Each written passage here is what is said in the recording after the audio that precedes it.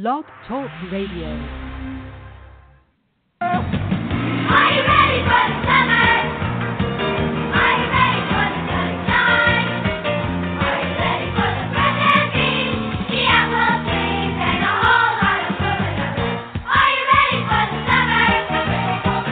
Are you ready for the hot nights?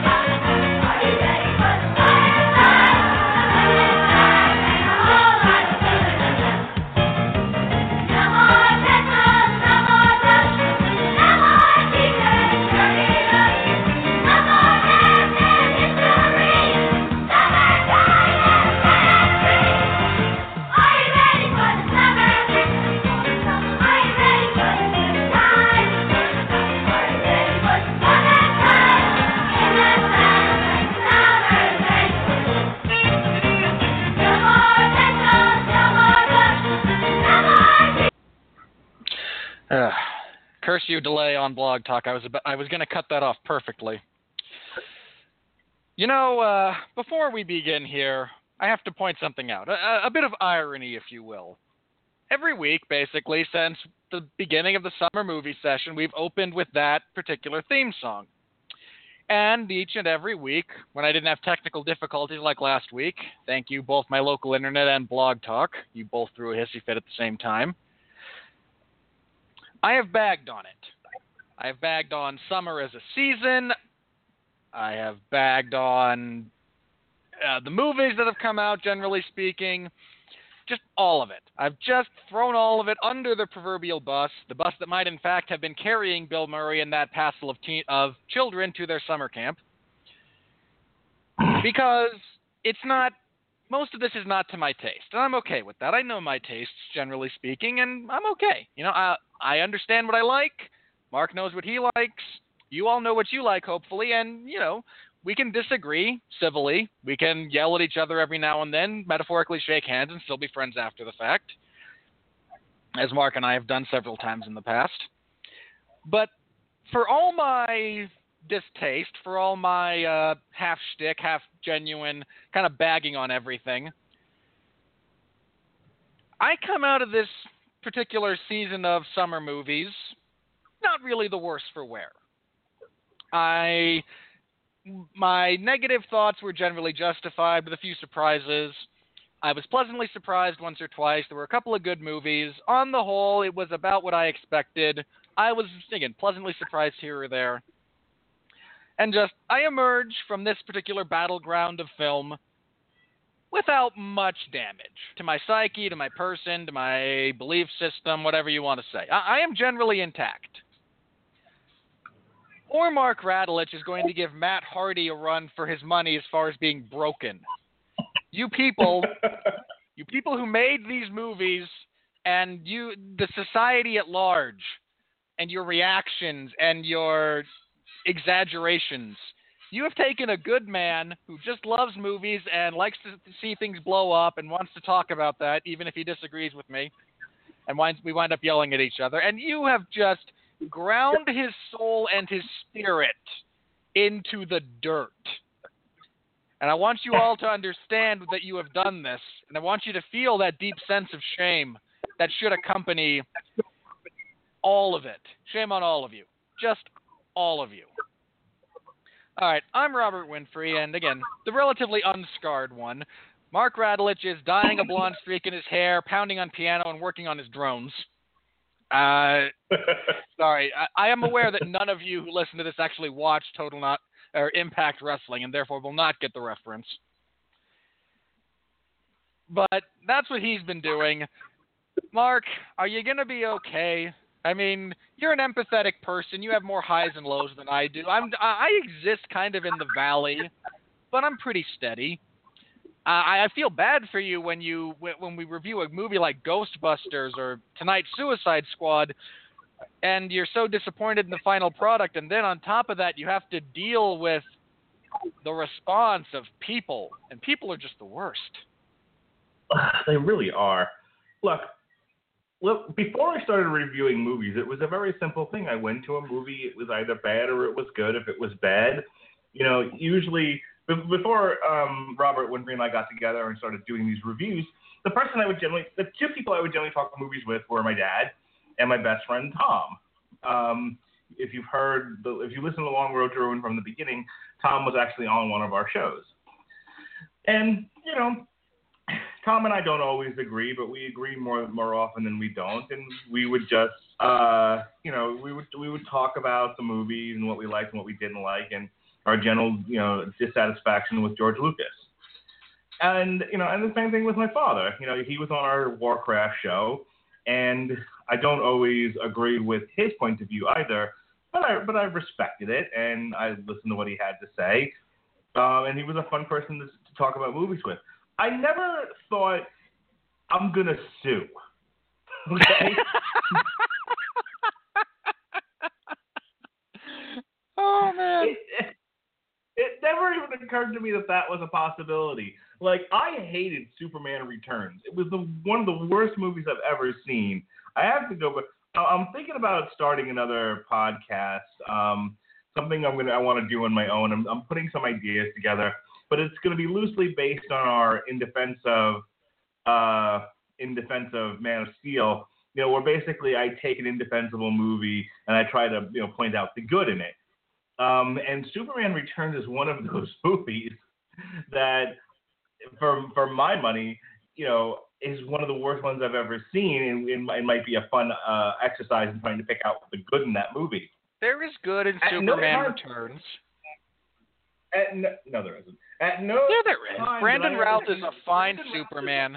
Kevin Spacey's a good Lex Luthor. The first 2/3 of that movie are a really good throwback to kind of the golden age of Superman comics. Then they just have no idea how to actually end the movie and have it make sense. The point being that I never once thought about suing Warner Brothers or suing Bryan Singer, or anyone involved in the making of that movie. And to one degree or another, I get the point that the people wanting to sue over Suicide Squad are making. You're still dumb, and the world doesn't work that way. Jesus Christ. No, but a lawyer will quite happily take your money at $150 an hour just to prove you wrong. I was going to say, not that you'll get anywhere other than a lot lighter in the wallet. But my point is, I feel like gone are the days. There's a lot of articles being written now about the entitlement society. The entitlement society, the entitlement generation is large and all-consuming. It's not actually that large or all-consuming. It's simply incredibly vocal and gets to exist in a medium where the loudest wins. But most of the articles, while entitlement certainly exists in other areas, the focus has been in a lot of these articles in the quote unquote the geek community, whatever. And when Robert Winfree says you've broken Mark, it's because I just want to talk about the movies, and I don't want to have to get into the whole, like the Ghostbusters stuff was exhausting. The Batman v Superman stuff was exhausting, and we're right back to where we started with both of those with Suicide Squad. Okay, the critics hated it. Well, there's a lot that I can see why the critics hated it. They're there. We make fun of the critics every week on this show because they don't do their jobs well. Because there's so many of them that are bad. There's one who said a few things that I agree with negatively about this movie, but concluded his review with, "This is an all-out assault on the very notion of entertainment," and I wanted to put my head through a wall. That was Joe Morgenstern of the Wall Street Journal. He's old. Throw eggs at that man. But my point is that, by and large, the critics got this one right. It's going to be hard to do our last segment later because, for the most part, well, here's what I want you to do. I don't want you to find – you can find a couple of positive professional reviews, but I imagine you're going to have a lot more of the fan reviews to read that just make me suffer an aneurysm. I know. I never read the fan ones to you. I only read the professional ones. And 99 times out of 100, I am very, very grateful for that. Oh, dude, the fan ones are terrible. I read a bunch of them before the actual critics review went up, and like half the shit's misspelled. Like there's words missing. A lot of them are repeated for some odd reason. I don't really understand that. But because the if they point submit their review more than once, they can artificially inflate the fan rating. I see. I don't know if that's actually a thing, but the point of all of this is that talking about movies used to be, and being in sort of the movie culture, subculture, used to be a very fun thing, and it's gotten tiresome. And it's gotten tiresome for the same reasons that I stopped talking about politics, which is people got too nasty, and I'm being dead serious about this, like smile off face. I stopped talking about politics with people because it would get too emotional, too nasty, too quickly, and it wasn't worth hearing a lot of ridiculous nonsense over stuff that people in the conversation were never going to do anything about. And so I was like, I'm just going to stick with music and movies. That's got to be safe. And now movies aren't even safe. I'm sorry. It's that same level of acrimony. I mean, I remember going to work one day and one of the lieutenants saying, I just want to dig a hole and put all these inmates in the hole and leave them there. And he was talking about robbers and murderers and terrible people. But if you are to look at some of the Twitter remarks and fan reviews and attacks on critics, they too want to dig a hole and put the critics in it. And while I've been known to say, hey, take the people at Warner Brothers out and shoot them, I don't really mean that. But apparently there are people out there that are dead serious about stuff like that. That, the people responsible for this Drek that we're going to review tonight, should be taken out back and shot. And it's like, why are you ruining what was a perfectly nice hobby for me? And while the easiest thing might be to say, well, don't listen to him. Why do you have to be a part of it? Well, again, to do this show, you kind of have to.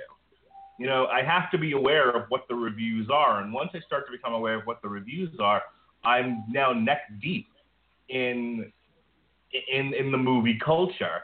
And now I can't escape any of this. And it sucks.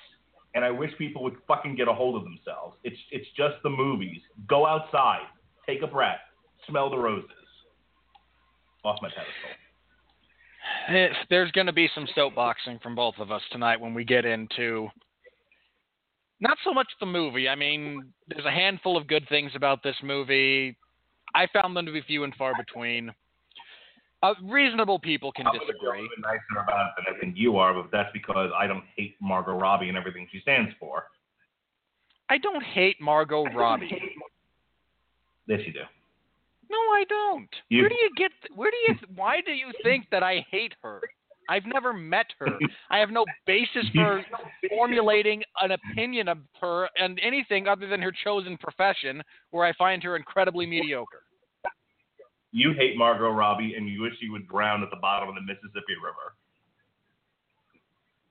Neither of those statements are true. I want credit for naming of a specific river. Well, I'm certain if I were going, let's delve briefly into this hypothetical scenario you've concocted, where I feel so driven by hatred for this person who I have never met, who has had no meaningful impact on me whatsoever, other than boring me in a few movies. But I am compelled to commit murder. And first of all, if we're going to indulge this bit of fantasy, I am not driving to wherever she lives in California if she's there, and then subsequently either kidnapping her for the purposes of drowning, and then trying to drive the distance from Los Angeles to the Mississippi River with her in the trunk of my car. This is so fundamentally unsound. Would it have made a difference if I had said the Great Salt Lake? That's actually very difficult. The salinity of the Great Salt Lake is such that you are inclined to float rather than drown. It would take extra effort, and I would not drown someone. How would you murder Margot Robbie? You're playing a game that a bunch of kids in my high school played with me that almost got me kicked out. Hey, you know a bunch of ways to kill people? Well, yes, I do. So how would you kill me? Well, I would stab you in the base of the skull, severing your spinal column at around the... Oh, and I forget the technical name for that part of the brain. But the brainstem is responsible for all your automatic function. So if I stab you there, you just die. Your heart stops beating within 2 pumps. There's not a lot of mess. You just fall over and you're gone. Hey, dude, this guy knows exactly how he would kill me. Come here, this is great. Oh, yeah, so how would you kill me? Well, I would stab you in the stomach, severing your aorta so you could bleed out painfully. I bet you entertained a lot of people in white hats wearing sports jerseys. I don't think any of them wore hats. Can we get on with this? Yeah, sure. But to make my point, I do not hate Margot Robbie, nor would I try to drown her in the Mississippi River. Okay, sure. Entirely too well traveled. All right. With that, moving on. With that bit of frivolity indulged, tonight we are reviewing Suicide Squad. And are we? Yes. Why wouldn't we? That's the purpose of our... You're trying to distract me again, aren't you? It's not going to work. You're just trying to put this off, aren't you? You know, for as much pain as I suffered watching the movie, you are suffering more right now. I don't want to do this anymore. I'm so sick of this. Take a breath. Mark, take a breath. Remember, it's just the internet. You see, the irony here, ladies and gentlemen, is Mark's reaction to all of these people simply perpetuates their reaction and is, in fact, a perfect example of becoming disproportionately aggravated by things one can't control. But I'm also getting tired of talking about movie studios being completely incompetent. At some point, we have to get to the fact that David Ayer wrote this script in 6 weeks and was told, start shooting, asshole. Because we will get to that. Rick Moranis from Spaceballs. Keep firing, assholes. Sorry. But he was surrounded by assholes. He really was. But he was told... He wrote the script. They shot this thing on the first draft. There was no, and it's painfully obvious. There was no review. There was no editorial. There was no one who said, "Okay, this is a good start, but is this really the best you can do?" And forced him to have that bit of introspection. And then what's even better is that they don't even trust the man anymore. They ordered reshoots and cut the thing all to hell. The editing for this movie is so slipshod. And this is but I mean, never mind the trolls on the internet with no lives, who are just ruining society and social discourse. Never mind all that. I'm getting tired of talking about studios that are so incompetent and so bad and so afraid of their own shadow that they hire a guy, they hear his vision. At least Paul Feig got to do the movie he wanted to do. No one got in his way. That's largely the vision. Right or wrong, and I don't want to get into that discussion. Vision, but they stayed out of his way. That's very true. Jon Favreau with Iron Man, same thing. Warner Brothers keeps getting in the way. And they saw Batman v Superman, they saw the reaction that got and said, oh, holy fuck, we have to change Suicide Squad. And it was like, change it into, what are you doing? That's my line, Mark, isn't it? So as I said, I don't want to do this anymore. I don't want to talk about it anymore. I want to hide. I want to go back to ignoring things like this. That's entirely up to you, Mark. If you wish to go back to ignoring things like this, you can. I mean, they all just kind of roll off my back. I'm only gonna watch Disney films. It's the only studio getting anything right. Except for the finest hours. Except for the finest hours. That bombed this year. All right. People desperately wanting to hear our thoughts on Suicide Squad are about ready to delete this episode. All right. Let me jump into my plot synopsis then for Suicide Squad. You can do it in 50 words or less. And can you do it without making sarcastic comments?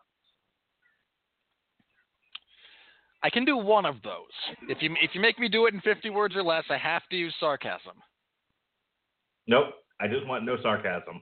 Make it a nice review, a nice synopsis. I will be as straight-laced about this as I possibly can. I want niceness. We need more niceness in the world. You picked the wrong week to try and stand on that hill. I told an inmate who's currently going to prison for like several robberies, and tomorrow make sure you're nice to the other social worker. Just be nice. Sound like I'm a kindergarten teacher. Well, the line that everything that you really need to learn about life you learned in kindergarten is very true. And the people that you interact with on a daily basis are those who did not learn the basics of human decency and consequently have to be reminded of them on a regular basis. All right, Mark, I will do my best to not be sarcastic in my synopsis. And if you feel I have strayed into the realm of sarcasm, hit the goofy yell, and I will correct myself. Fair enough? Shit! All right. I gotta turn off Angry Birds. Hang on. Go. Yes, go. I'm going to make you pay attention. All right.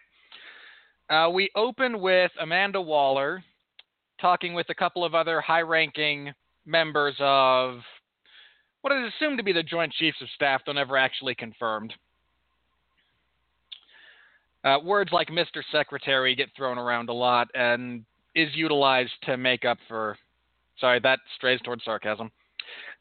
But is assumed to be members of the Joint Chiefs of Staff to pitch a response squad comprised of supervillains, because Superman is dead. He's not really dead, but to them he's dead. And he will make his glorious return in the Justice League movie. But until then, they are operating in a world without Superman, but there are still other meta-humans running around. Some of them are bad guys. In this case, we are specifically introduced to the two main characters for the movie, Will Smith's Deadshot and Margot Robbie's Harley Quinn, with a minor shout-out to a gentleman who goes by the name of El Diablo, Captain Boomerang, and I apologize for this sarcastic comment, but this isn't sarcasm. Captain Boomerang serves no purpose in this movie. Just none at all. Killer Croc, and who am I forgetting? Well, Katana comes along later. Yeah, but she's also a good guy. I'm trying to remember. I'm forgetting somebody. The Enchantress. Hang on, I'm going to look it up.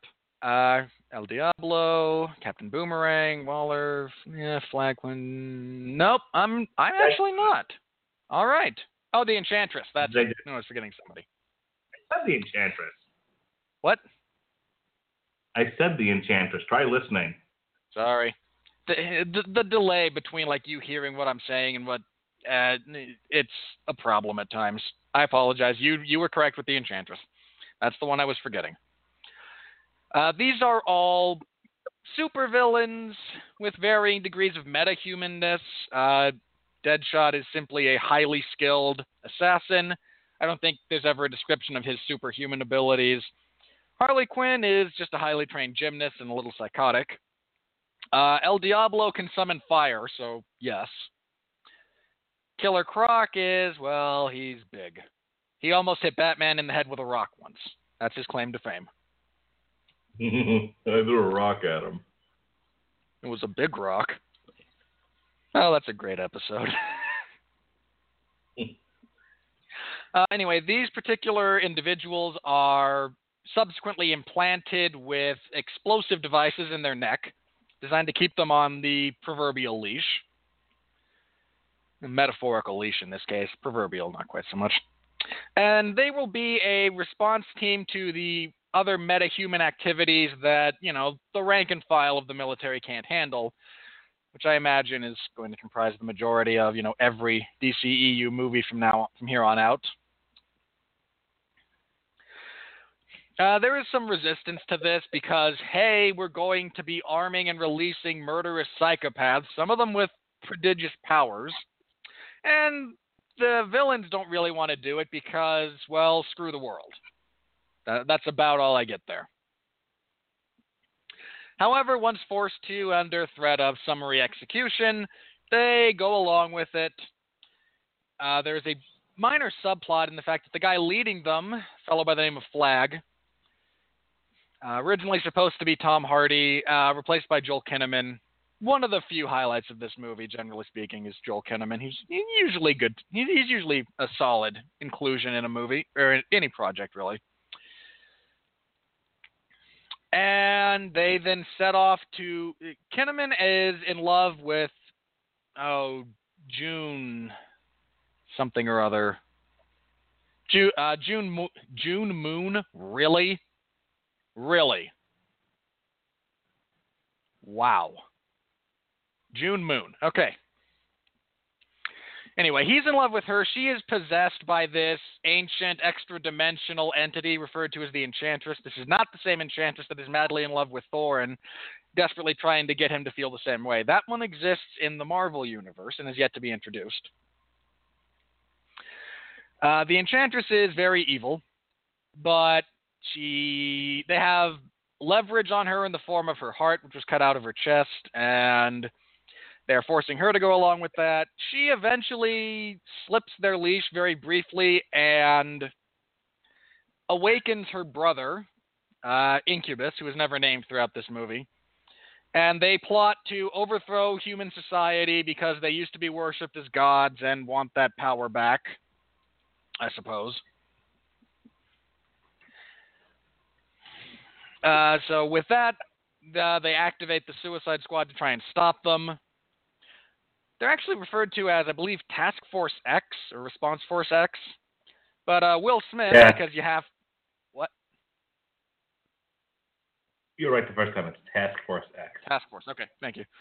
But Will Smith, because we have to say the name of the movie in dialogue in the movie, refers to them as the Suicide Squad.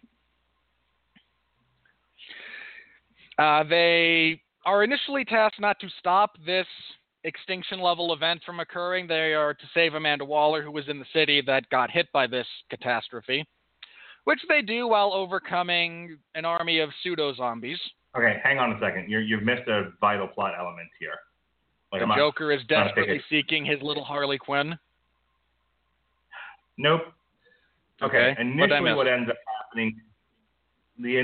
happening is the Enchantress takes over June while she's sleeping, slips out, goes to Midway, grabs a passerby, turns him into Incubus, and at that point, Incubus starts turning the people of Midway into blob monsters, which then causes Amanda Waller to activate just the Enchantress, but she doesn't know she did.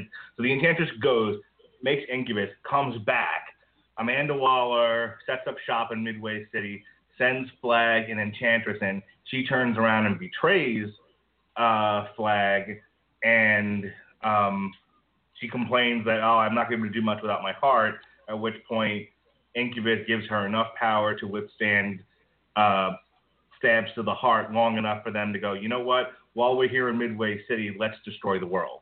So she's going to create. So she's going to. At this point, she creates a cloud of death that is roughly akin to the Galactus cloud monster from the second Fantastic Four movie. That's all it is. More to the point. By doing this, though, they've trapped Amanda Waller in Capital City, in Midway City, and we, the audience, don't know that. They show Amanda Waller in the Jason Bourne room, but they never show you where the Jason Bourne room actually is until the big reveal is the person they're trying to evac out of Midway City is Amanda Waller. Now go ahead. And it's at that point, once the Enchantress and Flag fail the first time around to take out Incubus, that they activate Task Force X. Okay. I honestly don't remember about half of that. Well, that's why I'm here. I mean, no. I remember, I remember that they were there to get Amanda. They did a little fake out with not revealing exactly where she was. I don't remember them specifically activating the Enchantress to go fight Incubus. I remember her leaving, and then her heart gets stabbed back in the Situation Room. But I don't remember like some of the details of that. I don't remember Flag being involved at all. Anyway, that's really neither here nor there. So the squad is activated to go rescue Amanda. They don't know it at the time. One of them, a fellow by the name of Slipknot, tries to escape. Boom goes his head because Captain Boomerang convinced him that they were being played. They were being psyched out. It was a ruse. Like the totality of Ocean's 12. You're dangerously close to a goofy button. I needed to come up with another example of the ruse, is all. Anyway, they fight off some pseudo-zombies. Will Smith aggravates El Diablo, who has taken a pseudo-vow of pacifism in the wake of murdering his own family with his uncontrollable powers. He convinces him that, no, these are, we really do need to actually kill these guys, and you're in the best position to do this. He does this in the typical antisocial villain way by mocking him. No, don't touch me, bro. Oh, I'm touching you. What you going to do, S.A.? Oh, I'm touching you. And then he barbecues, 30 guys. They try to evac Amanda Waller. It turns out that Joker, who is pining for his Harley Quinn, he just, I don't know, he feels incomplete without her. It's gotta be more than that, though. There's I don't think it matters at this point. Synopsis. All you need to know is that Joker has hijacked one of the Joker shows up periodically as Deus Ex Clown to screw things up. He has hijacked the plane. He tries to kill them all. Okay, what happens is, I'm gonna tell you because do it right. The Joker's whole subplot is he doesn't know where they took Harley. He doesn't know where Belle Reve is. He doesn't know where she is in the world. So he's on the hunt. He's got a mystery to solve. At one point, they go after the guard. I didn't even realize it was the guard, but they go after the guard who apparently has a gambling problem. Yeah, the guard who delivers a cell phone to Harley that he kind of tracks her with. He blackmails one of the scientists behind the technology that allows for the remote detonation to deactivate her explosive tag in particular. She takes a flying leap off the roof into this helicopter. Deadshot decides not to take a shot at her, which made me so sad. I was really hoping. I really wanted him to just shoot her. Well, I mean, we'll talk about this in the actual movie, but it was just like, here, you set up this character who's a mercenary and an assassin, and suddenly he's got the hots for Harley, so he won't shoot her. Get the fuck out of here. Yeah, he really should have just shot her. But Harley Quinn moves merchandise, ladies and gentlemen. The helicopter is subsequently shot down. Harley falls out of it before it explodes. It explodes off screen, of course, so we're not sure if the Joker who was in the helicopter actually died or not. Newsflash, Warner Brothers does not have the balls to kill the Joker. They just don't. Harley rejoins the squad. They try to get Amanda out on a second helicopter that is subsequently taken out by Incubus. Flag decides, enough of this. I'm not going to be watching my own back this entire time with you people while we try to rescue her and stop this global cataclysm that has not even been addressed in any sort of meaningful way. They don't even know what's going on to a very serious degree. He breaks his device that would allow him to kill them, and he says, do what you will. I got a job to do, and he takes off. The villains all gather in a bar. They have a bit of a heart-to-heart and decide, you know what? Nah, Harley actually says she has nothing better to do. Deadshot wants his daughter to know that, in his own words, her father is not a piece of shit. And Croc and El Diablo go along because reasons. They stage a final assault on this location where they are invoking ancient Mesoamerican powers to wipe out the world. Again, this is not explained properly in the script. El Diablo goes full Hulk smash, which includes a transformation, is able to hold Incubus in a specific area that they then blow up, killing him and Incubus in the process. There's a engagement with the Enchantress that they inevitably win. Dr. Moon comes out of that, despite their... she shouldn't have, but never mind. Sorry, no sarcasm. Dr. Moon is able to be purged of the Enchantress when the Enchantress's heart is destroyed. Waller shows up because she won't die, to utilize her control over them to force them back into prison instead of letting them go out on individual rampages. A few of them are able to intelligently negotiate for perks while in prison. Deadshot wants his daughter's letters actually delivered, as well as the ability to see her every now and then. Killer Croc wants BET, which he gets. He's a black guy. Harley wants an espresso machine, which she is also given. And Captain Boomerang decides this is the moment to play tough guy and is just subsequently returned to solitary confinement. The movie ends with the Joker breaking out Harley Quinn, and I really hated that. I feel like the appropriate ending for this movie, and one they just didn't go with, is the same basic ending, but as Joker and Harley are making out in her cell, we cut back to her eyes opening, and no, she just daydreamed that whole thing.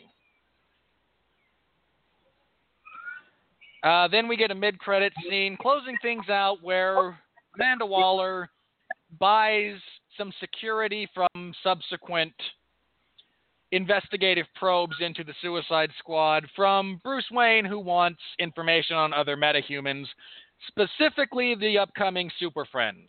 Now, I don't say that sarcastically, mind you, because they actually use dialogue to set up that joke.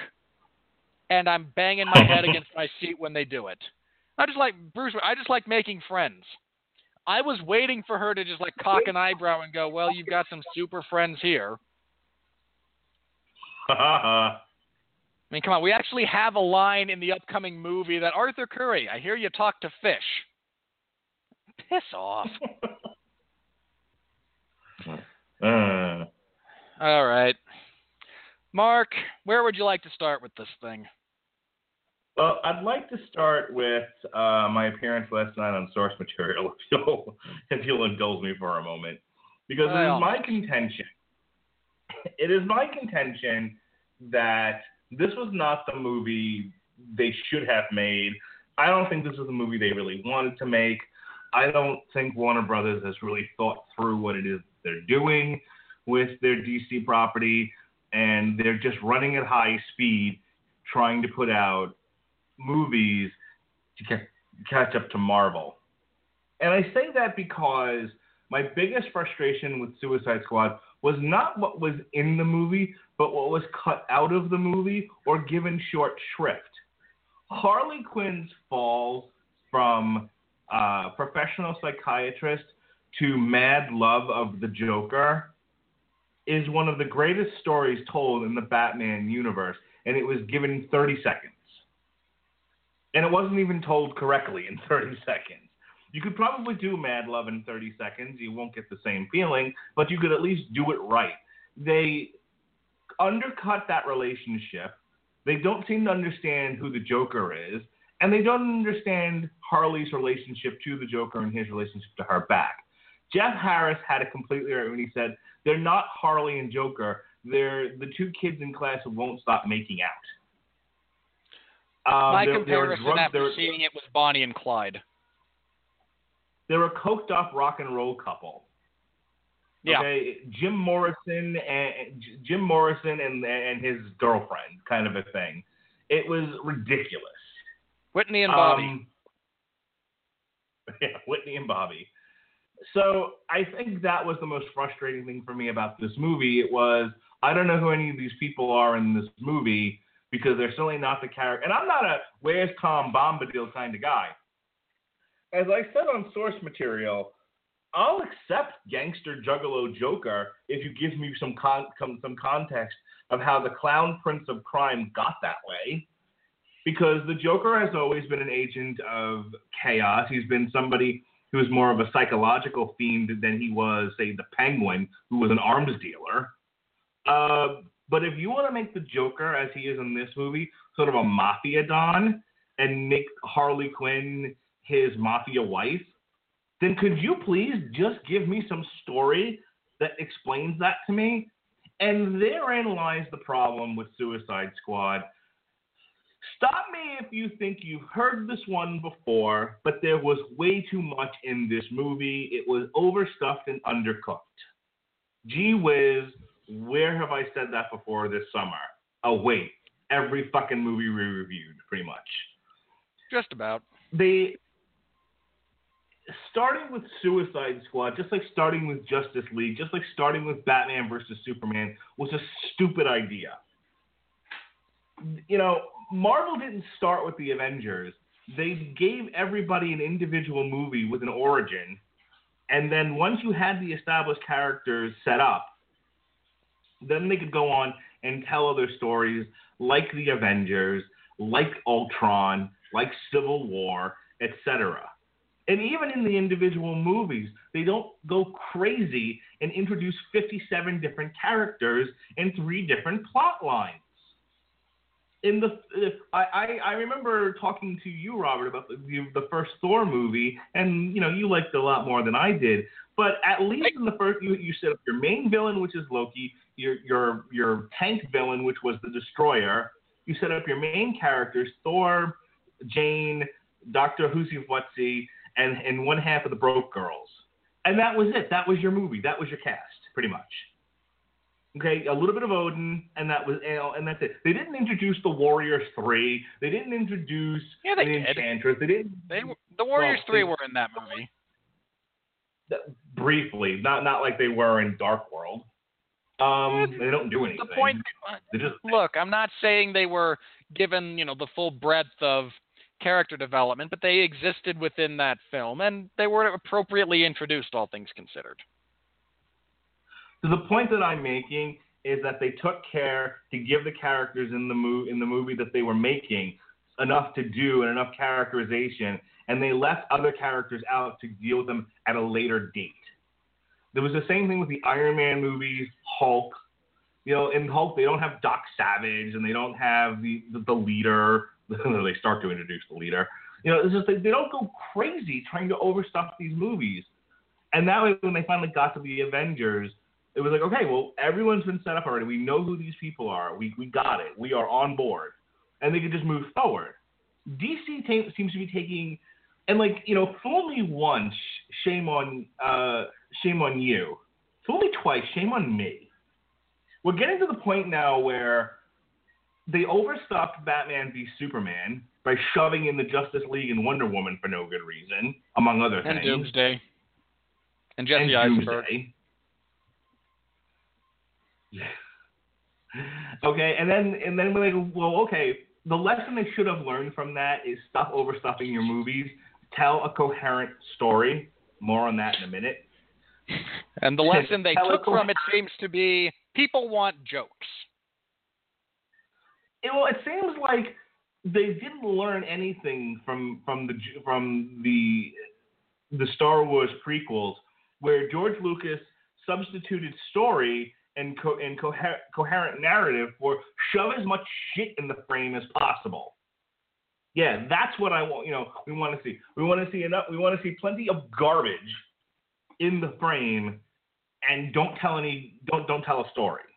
That seems to be what Warner Brothers is going with. Shove lots of shit in the movie, and that's to me. That to me was the most frustrating thing about Suicide Squad was there's no coherent narrative, and it's just a bunch of shit shoved in front of you. I felt like it was more akin to watching like a fashion show. It's just people. It's like, here comes this character, and here comes this character, and here comes this character, and they left so much story on the table. A movie just documenting how Harley becomes Harley Quinn would have been sufficient. Frankly, a movie explaining to me how Joker became a juggalo would have been fine. Okay? A movie of Batman chasing Deadshot would have been great. Now, I don't need to necessarily see a movie, where the other people got taken down, but for God's sakes, give your main characters enough of an opportunity to tell you who they are and why they exist. The way this movie operates is like this is just showing you flashcards, which is really almost the way it starts. It's like here's a picture of Harley Quinn. Here are her stats on the back. I will defend that as a setup piece. I will defend that as a setup piece a little bit because while I agree that again an origin story for Harley Quinn and this version of the Joker might at least give context to aspects of the character, and Batman actually having to be a detective and try to take down Deadshot, interesting. They're also not going to sell very well. And so to a degree, I will defend, here's our introduction to these characters, most of whom you have no idea who they are. Here's them in, 50 words or less. Certainly less than 10 minutes of introductory screen time, give or take. I'm actually okay with that if you just kind of let it stand. Unfortunately, we get flashbacks throughout the rest of the movie and, a couple of barroom scenes where they just kind of sit around and dump exposition on each other. See, but here's the thing. First of all, Harley Quinn's a Batman movie that features Harley Quinn's ball sells. I don't know where you're coming from with that. If you wanted, a Batman movie, first of all the Batman movies sell, so it doesn't really matter who the villain is. But if they threw Deadshot in there, it would be just fine. My point is, I was much more interested in the flashbacks than I was the actual story. The story, such as it is shit. Okay, it wasn't coherent. And what I could follow, I wasn't interested in. Every time they did a flashback, I was like, can we just go back to that? Can we go back to Harley jumping in the vat of chemicals? Can we go back to? Could you explain to me what the hell was happening in the club scene where he basically offered her up as sex to Common? I don't. Why? How did that happen? How did we get to the Joker? Like, hey, you want to have sex with my girlfriend? Like. I don't like it, but at least I would have preferred at least an explanation. So there's my biggest problems with Suicide Squad. I thought it was edited, and all the stories about what happened to this thing in the editing room was basically Air had a script. They shot the script. Batman v Superman comes out. Warner Brothers freaks. They order reshoots. Then they have a trailer company recut the movie. And what you get is hot. What you get is basically a Hot Topic music medley, and that's it. Now, that sounds like I hated the movie. I was moderately entertained, but I was entertained by the individual character performances, not just of Margot Robbie and Will Smith, though I did like them a lot. I was in Jay Hernandez, who plays El Diablo. I really liked him. I thought he had a lot of presence in the movie. I thought him struggling with murdering his family was interesting. I wanted to see a little bit more of him. That's probably the most personality I've ever seen out of Jai Courtney. I laughed a couple of times with his interactions with, him trying to convince Slipknot that they're not really bugged to be blown up. Jai and then Courtney Slipknot, heard me complain about him being flat and went so far in the other direction that it's almost the reverse of comical almost. Well, you're always too hard on the Beaver. I thought Jai Courtney was great as Captain Boomerang. Apparently David Ayer's direction was find your inner shitbag, and it worked. It was funny. Okay, fine, but the character does nothing and should have died instead of El Diablo, because he was at least interesting. Fair enough. Of course, I think they all should have died, but my belief in how this should have been handled aside. Carol Delevingne as the Enchantress was terrible, and the CGI was her suck dick. Viola Davis as Amanda Waller was great. What's his face is Rick Flag. Joel Kinnaman was fine. Joel Kinnaman's usually pretty good. If you've never seen him in The Killing or the most recent season of House of Cards, you're kind of missing out. He's quite good in those. I've never watched House of Cards. The first two seasons have a lot of porn. Terrific. I don't know if that's a positive or a negative for you.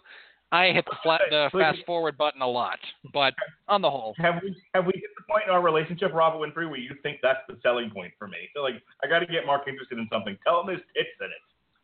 No, if I was really trying to sell you on it, I'd tell you that Kevin Spacey is freaking awesome. Okay. Anyway, but like I said, Viola Davis is good.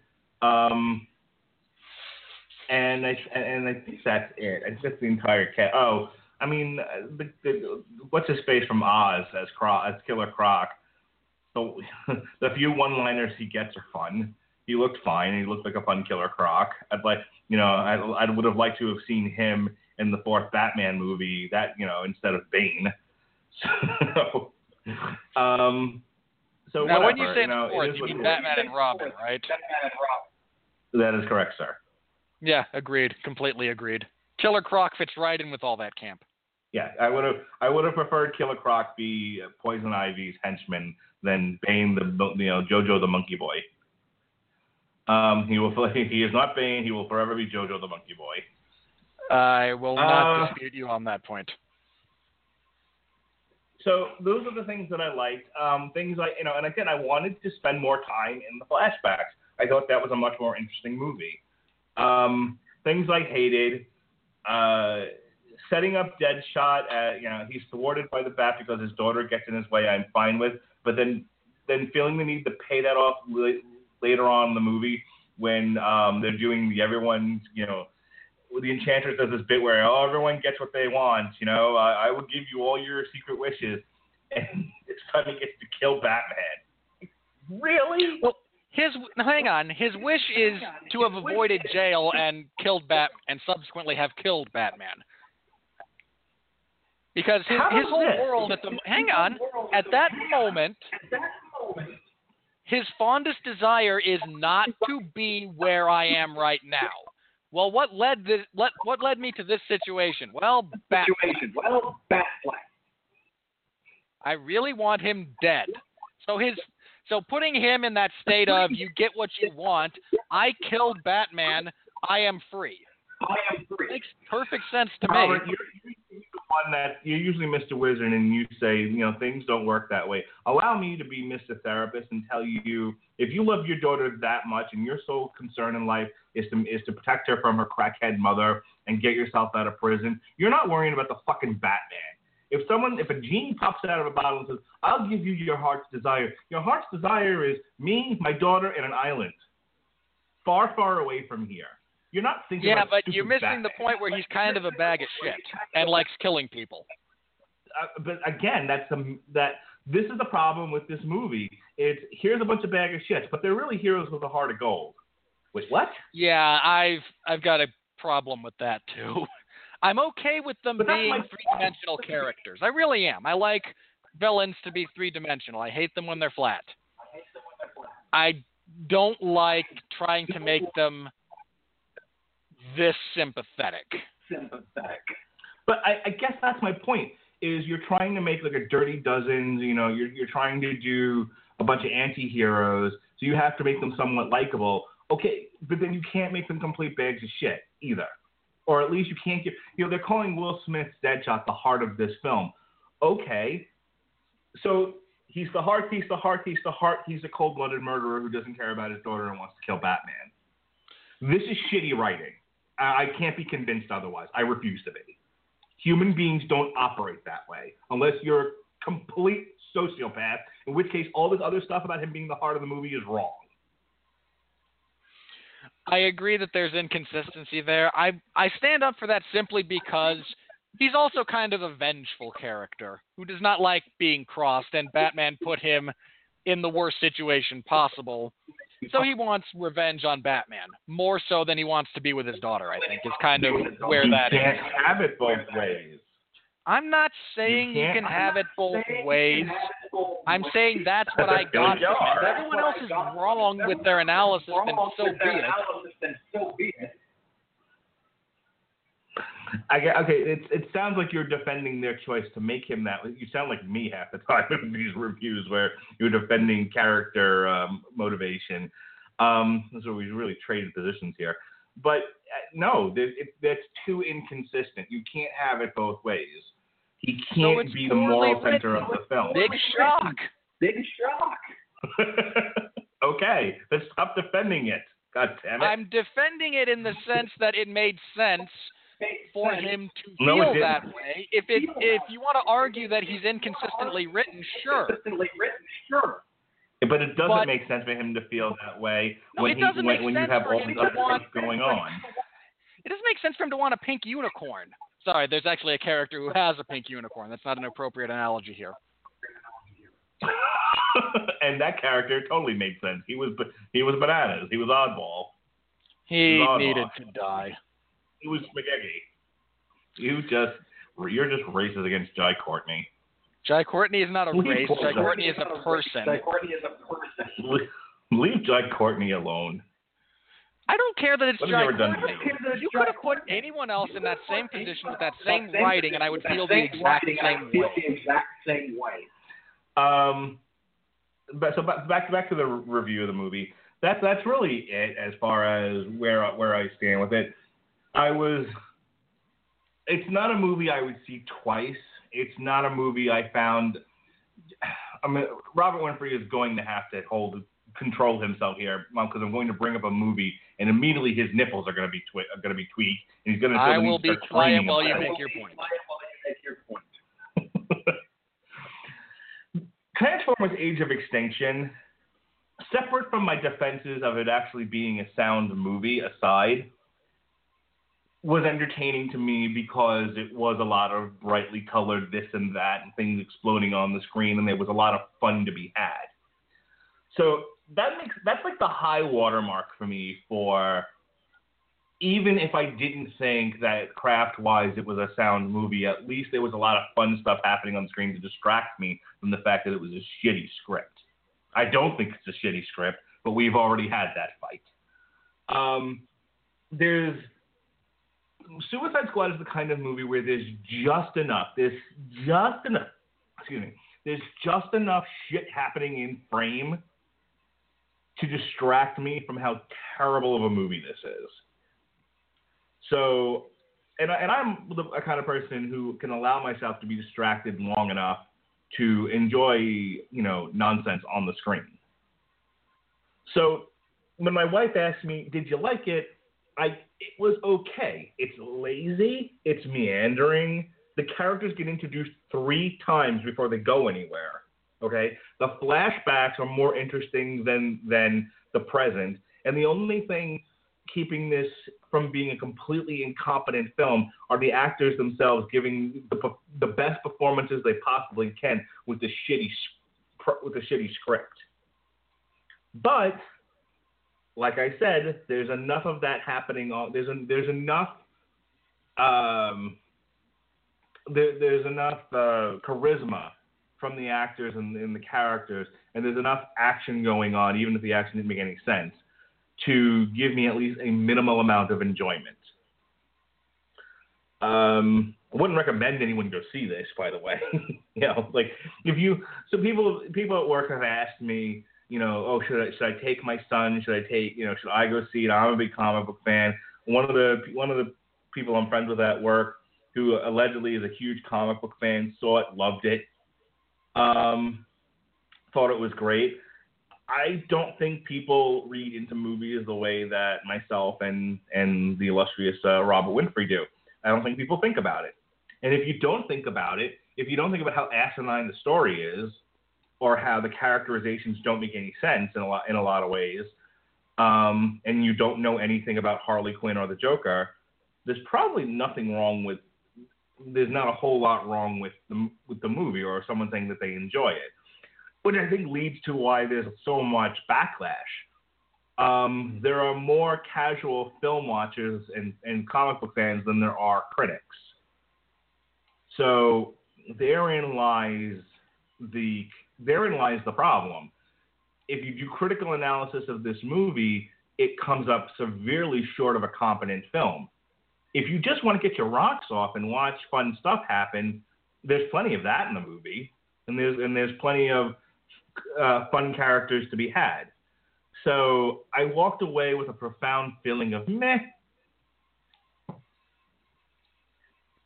and that's all I have to say. I don't really have a whole lot to add there. I couldn't stand this version of the Joker. And in part, I think it's a lack of context. And that's a failure of writing. I honestly feel they should have removed him from this movie, barring flashbacks where we get a little bit of Harley's backstory. I don't want him anywhere else in this film. After he drives into the river to escape Batman and leaves her to drown, that should have been the last time we saw him. See, I'll disagree with you there. I don't think they gave the Joker enough to do. I like the idea of the Joker being a spoiler. The problem was he was a spoiler limited to just save Harley. If it had been, he saw an opportunity to create chaos, if he saw an opportunity to kill Amanda Waller, Amanda Waller took Harley from me. Well, I'm not so much interested in getting Harley back as I am making Amanda Waller's life miserable. One of the things I love about the Injustice series was the Joker sort of tacit giving up on Batman. It's like I've gone round and round with Batman. I can't take it anymore. Nothing ever happens. He's completely you can't bring Batman down. So fuck it. I'm gonna mess with Superman and see what happens. Oh look, you're fun. You're really dumb. You're easy. I would have liked a sort of a Joker who kind of comes to that realization as well. It's just like, hey, I get nowhere with Batman, but there's so many other fun people to play with in the world. So I'm going to play with you, Amanda Waller, since you've now taken something from me. This Joker doesn't think that way. This Joker just wants what's his. Which still makes sense for him going after Amanda Waller. You took something from me. I don't care what it is, but you took something of mine, and I don't like that. Right. So either way, I think if he's just out there creating chaos for Task Force X and giving Harley, some degree of...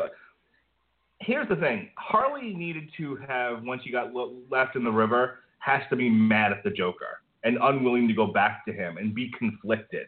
That would have made for a much more interesting narrative, at least. So you have the Suicide Squad. First of all, the Enchantress should have never been part of the team. The Enchantress should have just shown up and decided to wreak havoc on the world. It's like, there's the enemy, get her. And so they send Task Force after the Enchantress and her brother Incubus and the Deftones and the Dillinger Escape Plan. And then the Joker shows up and just throws a monkey wrench into everything. And Harley is conflicted. Do I stay with Task Force X, who at least I have my own identity with these people, or do I go back to Puddin, who left me in the fucking river? See, there's some grist for the mill. There's something interesting happening. Instead of, here's my ass, people, it's in frame. Look at it. Aren't I fun? Yeah, I'm going to be honest. Harley Quinn works as a supporting character. I felt there was too much Harley Quinn in this movie, and it got grating. Depends on how you use Harley. Harley, I think, is a very interesting character when used correctly. Again, I think Mad Love is one of the best stories I've ever seen. Fair enough. I just mean, in this particular instance, their version of Harley, the way they used her, I felt it got tiring. Oh, yeah, sure. Sex Kitten Ninja? Yeah, absolutely. There's nothing interesting about her. Sex Kitten Ninja. See, I think I called her something else. I think I threw another word in there. Hang on. I believe you attached submissive. That's right. Submissive Sex Kitten Ninja. That's her character. Which is also the name of my new band. Yeah, sure, because your indie band needs another rename. So that's all she is. She's not Harley Quinn. She's Submissive Sex Kitten Ninja. I'm with you, not being a big fan of the CGI in this movie. The stuff around the Enchantress, her spell, and her brother Incubus.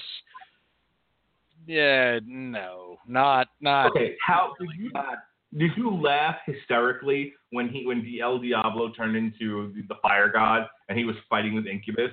Now you know what I mean by look out for Xbox graphics.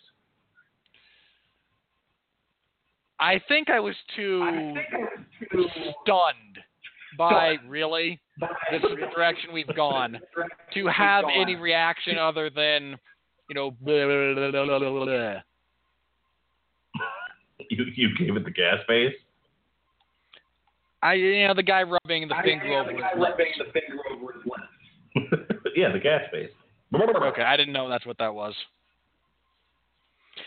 I didn't really have a reaction to it in the moment, and then as it kind of goes on, it's like, well, okay, I don't know what this is, but okay, there's still stuff on screen.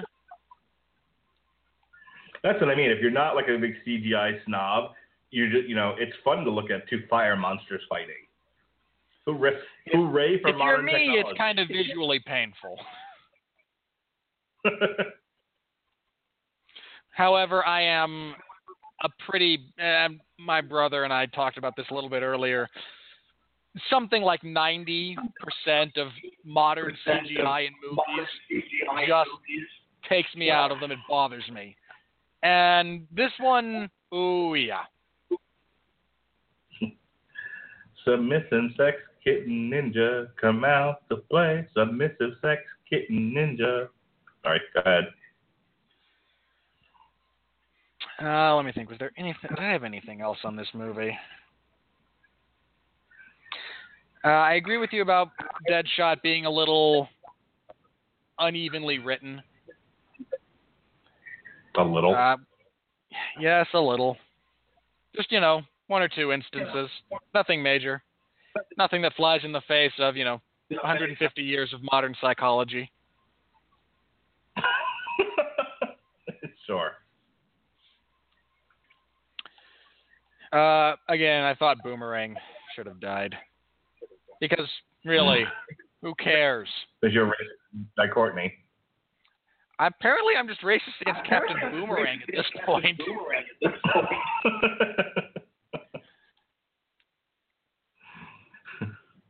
Oh, poor Captain Boomerang. He didn't know the Flash even existed. I don't care. He's just terrible.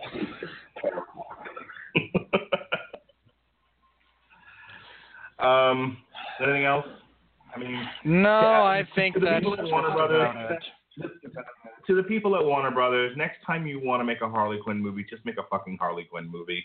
I pitched the movie they should have made on source material. If you're interested in my fan fiction, go ahead and check out the Monday edition of Source Material where we talked about the New 52 Harley Quinn Volume 1. It was myself, Jason Teasley, Ronnie Adams. There was lots of fun to be had. And basically I pitched a combination of The Killing Joke and Mad Love as what should have been the Batman movie that preceded Suicide Squad. A movie that would have made sense and given proper time to these characters so that you understood where they were when you see them in Suicide Squad. Craziness, I know. So with that, I believe we are ready for the money. Here comes the money. Here we go. Money talk. Here comes the money. Dollar. I'm so good at that. I hit it right with the dollar part. All right. Suicide Squad was a massive hit this weekend. So everything that you just heard myself and Robert Winfree say, throw it out the fucking window because it does not do not matter. throw it out the window. Use it as proper context for society. Nope. Pay no attention to us. We're just a bunch of raving lunatics because in a world that's run by money, where Tyrone Woodley is going to fight GSP because it makes more financial sense than him defending against Stephen Thompson, and Robert Winfree's head just fell off. That has not. Hang on. First of all, that hasn't been announced. It will be. Second of all, I'm actually okay with GSP cutting in line. GSP is the best. Suicide Squad on a budget of $175 million broke all kinds of records for August. Broke the record previously held by Guardians of the Galaxy. It had the biggest August opening ever.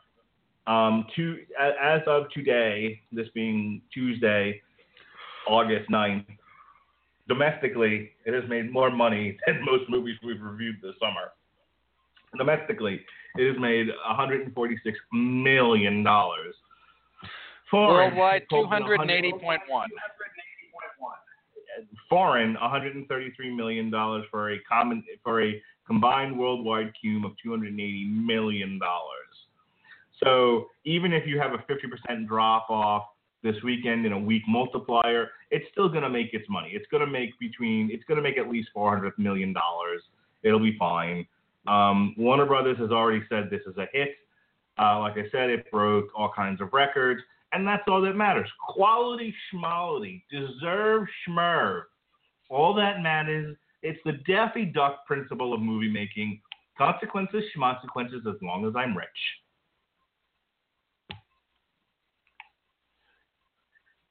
Yeah, we always knew this was going to have a big opening weekend. There was a lot of hype. There's a lot of fanboy interest.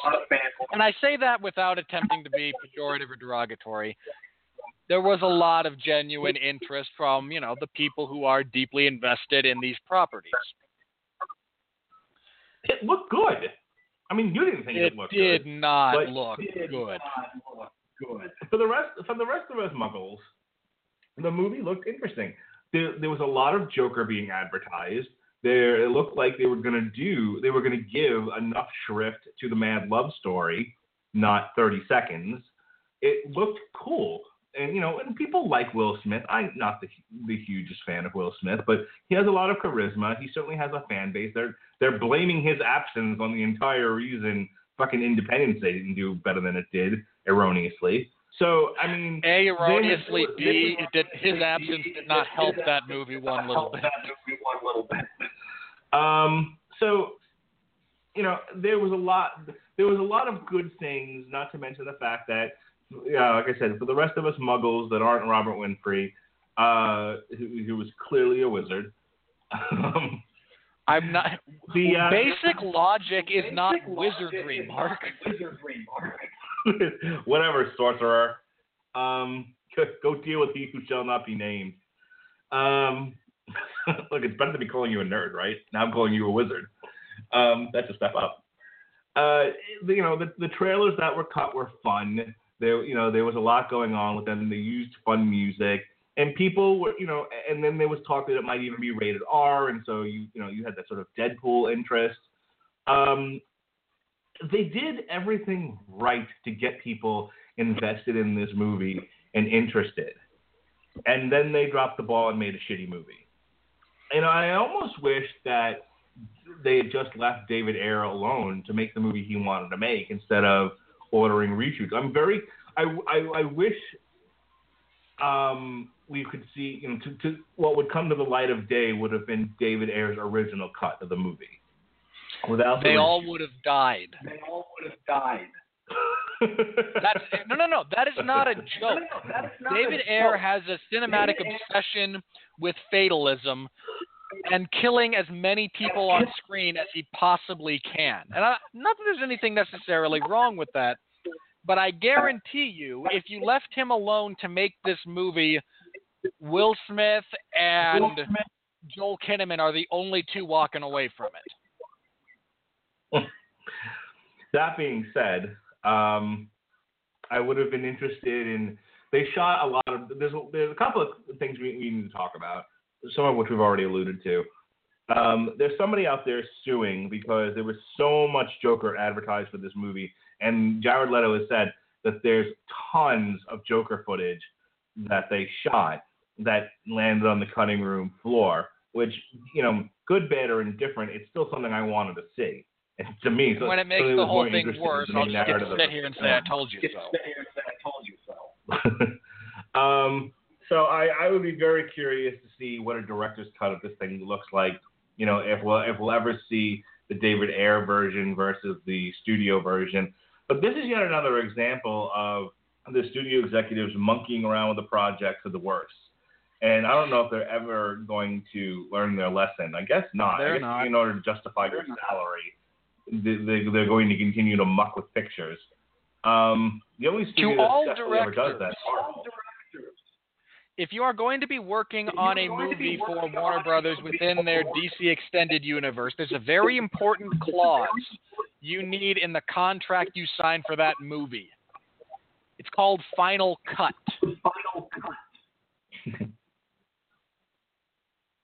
Good luck getting it. Just saying. Jay from Red Letter Media just said, next time, stop hiring directors with a vision. Just hire Brett Ratner or somebody who will carry out what your vision of what it is you want to sell to people or what you think sells. That would seem to make more sense. Stop hiring people who want to make their own movie. Just hire, director in a box. Point camera that way, shoot thing, go. Where we stand right now is currently on the worldwide grosses is currently number 20 for the year. So in its debut week, it's beat out Turtles, it beat out Jason Bourne, it beat out Star Trek Beyond, it beat out fucking Ghostbusters, 180 strong. Woo! This Ghostbusters is terrible. It beat, as far as big movies, hey, it beat out Money Monster. But that was not a big movie. It was an exercise in personal torture. So, yeah, Suicide Squad is an unmitigated hit. It's about $8 million away from passing Ice Age and $9 million away from passing Alice Through the Looking Glass. In order to get to the top 10, it needs to make another $300 million or so. Which not out of reach. Depends on how things drop off. I mean, look, we're not reviewing much of anything between now and when the Magnificent Seven come out. Well, Pete's Dragon's the next one, but I don't think Pete's Dragon is going to mount much competition against Suicide Squad. Pete's Dragon? We sure are, Binky. If the last movie thought you had seen the light and decided not to do that. No, sir. Passamamassa. No. Passamassa. No. Passamaquoddy. I know. I do not understand your reference. You never saw the original Pete's Dragon? I seem to recall having told you that multiple times. You've never seen the original Pete's Dragon? I have never seen the original Pete's Dragon. Well, that's the Passamaquoddy song from Pete's Dragon. Never seen Mary Poppins either. I love the original Pete's Dragon. I love the original Pete's Dragon. We're reviewing the remake. And that's the last movie of the summer. God damn it, deal with it.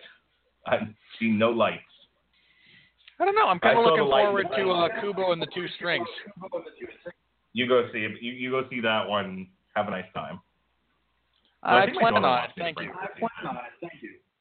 I think my daughter wants me to take her to see Kubo. I have no interest in it, though. In any case, Suicide Squad No, is you number have an 20. interest in Miles Teller and Jonah Hill uttering the word bro more than should ever be uttered by any three humans over the course of 80 years of existence. Now, a movie that might actually pose some degree of a threat to Suicide Squad because it does travel, with the same kind of audience is Sausage Party. That debuts this weekend as well, which is the R-rated animated Seth Rogen flick. So we'll see if either, here's the problem. I'm here in Florida, school's starting this week. So, with school starting now for some areas, I know not in the Northeast. I think you guys still have a few more weeks left before you go back. You live in Utah. Those folks go back to school.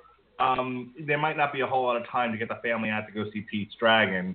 And the people who I think that are going to go see Sausage Party probably already saw Suicide Squad.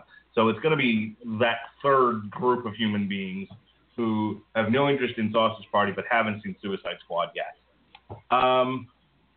In any case, just ahead of Suicide Squad, we've got Ice Age, Alice, Now You See Me 2, The Conjuring 2, Tarzan, Angry Birds, Independence Day, Monster Hunt, and Warcraft. As I said last week, Secret Life of Pets knocked Warcraft out of the top 10. So right now, the way that we look is that the top 5 movies of the year, 4 are from the Disney Corporation, and one is Warner Brothers. It's Batman v Superman. So Finding Dory by next week will have knocked that out of the 4th spot. The bottom 5 very close right now. The bottom 5 is dominated by Fox. 3 out of 5 movies are Fox. One is Sony, and it's a foreign film, and then the other one is a Universal animated from the Illuminati? Illumination Entertainment. There we go. From Illumination Entertainment, which is Secret Life of Pets. Warner Brothers, again, broke a record, by the way. With Suicide Squad debuting as well as it did, it pushed them into the $1 billion mark. So even with making shitty films, between Batman v Superman Dawn of Justice and Suicide Squad, and some real humdingers like Tarzan and The Nice Guys, they've made over $1 billion this year. Sadly, they have spent much more than that on production. We got a caller. You want to take this before we head into me yelling at critics? All right. Area code 727. You took the time to call in. We deeply appreciate it. What are your thoughts? What do you got to say? Hey, this is Paul from Tampa, Florida. How are you? Hey, Paul. How you doing? Hey, neighbor. Good. I made the mistake of going to see this thing. And I'm not a big comic book person. I in fact, forgive me for not understanding, but the Joker's supposed to have something wrong with his mouth, right? Or no? It depends on the iteration. On which version. Okay, that kind of bothered me a little bit. But I went and saw it on opening day at around 6 o'clock. I had some tickets and went and checked it out. And I made the mistake of going when everybody else was there. And I found it very, very difficult for me to watch this film. It was very tough. What made it tough? Well, I usually like to jerk off, but there were so many kids around, I couldn't pop a load, so I had to do it underneath my jacket, and I just jerked off all over myself when the Harley Quinn scenes came up. I had my balls in my left hand and my cock in my right hand, but there was just a lot of kids around, so it made it very, very difficult. Did any of you have the same problem? Technically, he's not breaking the rules here. You tell people they can call in and just not do a slew of obscenities. He's making coherent points. This is true.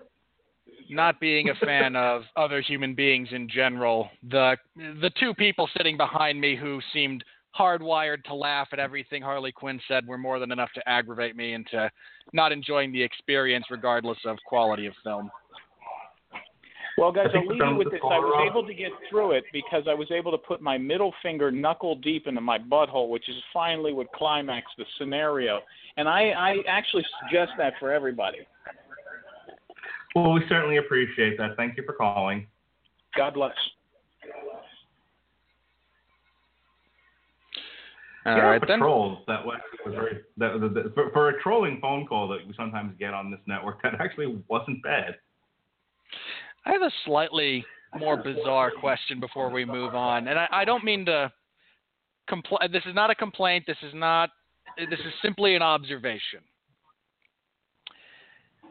There's a show that I do every Sunday at 8 p.m. Eastern Standard Time, focused specifically on MMA, called the 411 Ground and Pound Radio Show, wherein I routinely make a point to mention at the top of each show I take calls on that show. I honestly can't recall the last time someone else called in other than the Jeff Harris, who just does the show with me.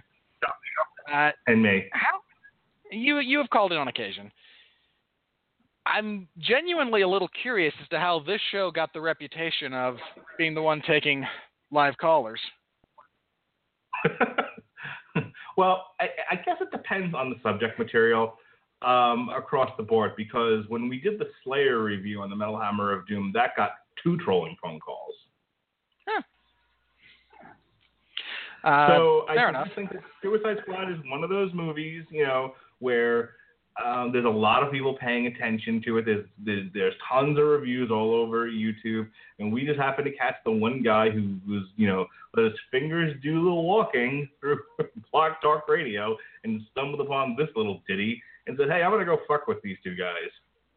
And good on you, sir.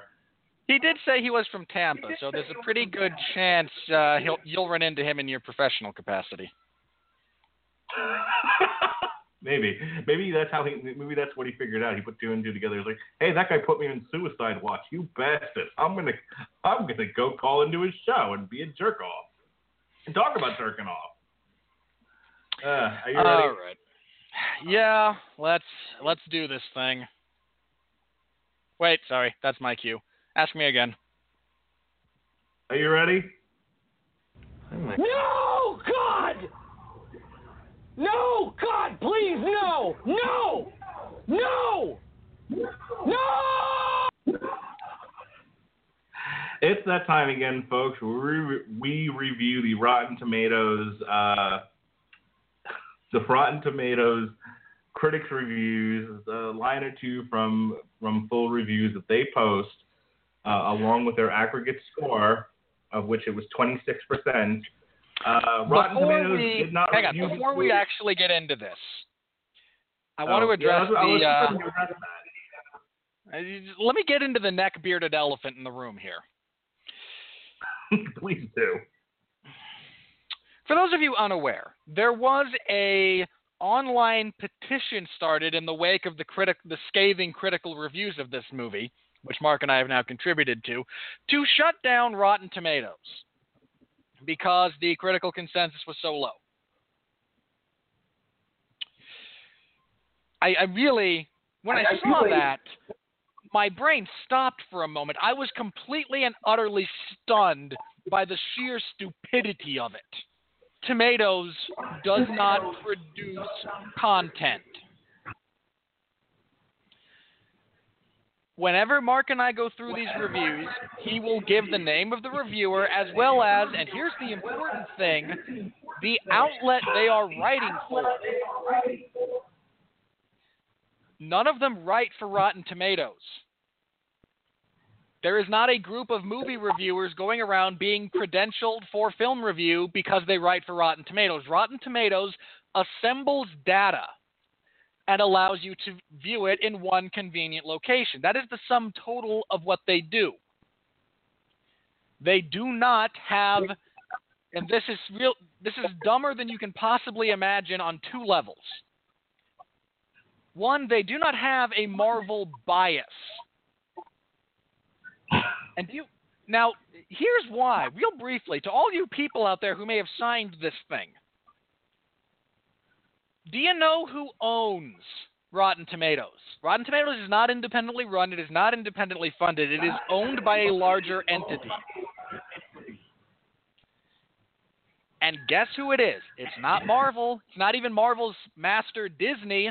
It's Warner Brothers, the studio producing the DC Extended Universe movies, owns Rotten Tomatoes, but no, they clearly must have a bias towards Marvel. And again, there's this notion that if we shut down this site, the reviews will go away. No! Rotten Tomatoes produces nothing. They assemble reviews from other people. You are accomplishing nothing with this. This is so profoundly stupid. Winfree, take a breath for a moment, because there's an element to this, because I actually looked into this a little bit. I'm dead serious. I'm not doing a bit here. Okay. I looked into this to see what all the hubbub was. Like, if people understood what it was they were doing. And while some people may not understand how Rotten Tomatoes works and are, and would be affected by what you're saying, like, oh, wait, I'm doing a dumb thing. There are people who absolutely get that Rotten Tomatoes is not a content provider, but an aggregate. But they want it gone anyway. And here's why. And it actually makes sense. These people are stupid and need to go for a walk, but at least their thinking makes some degree of sense.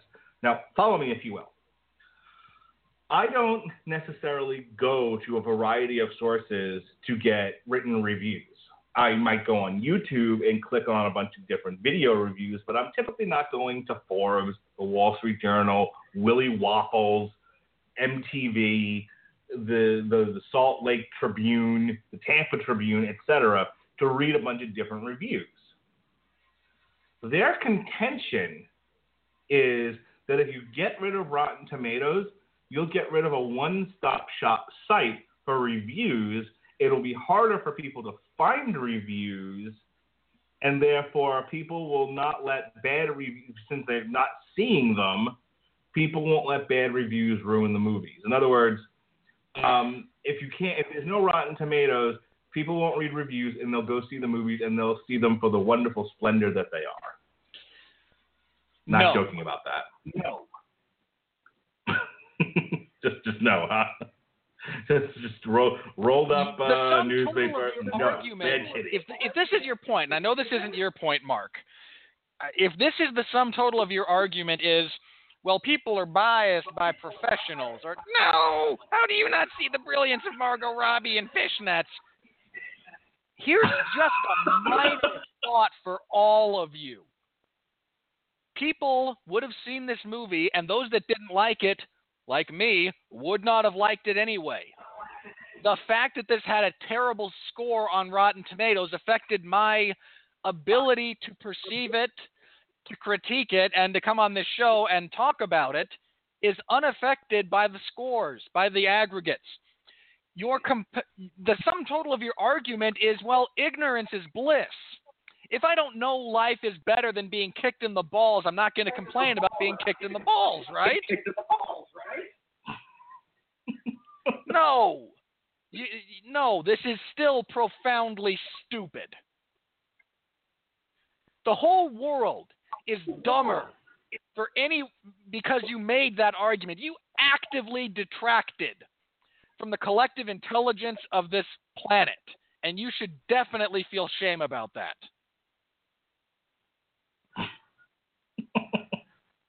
No, people would love Sharknado if only the critics wouldn't say bad things about it. What planet do you live on?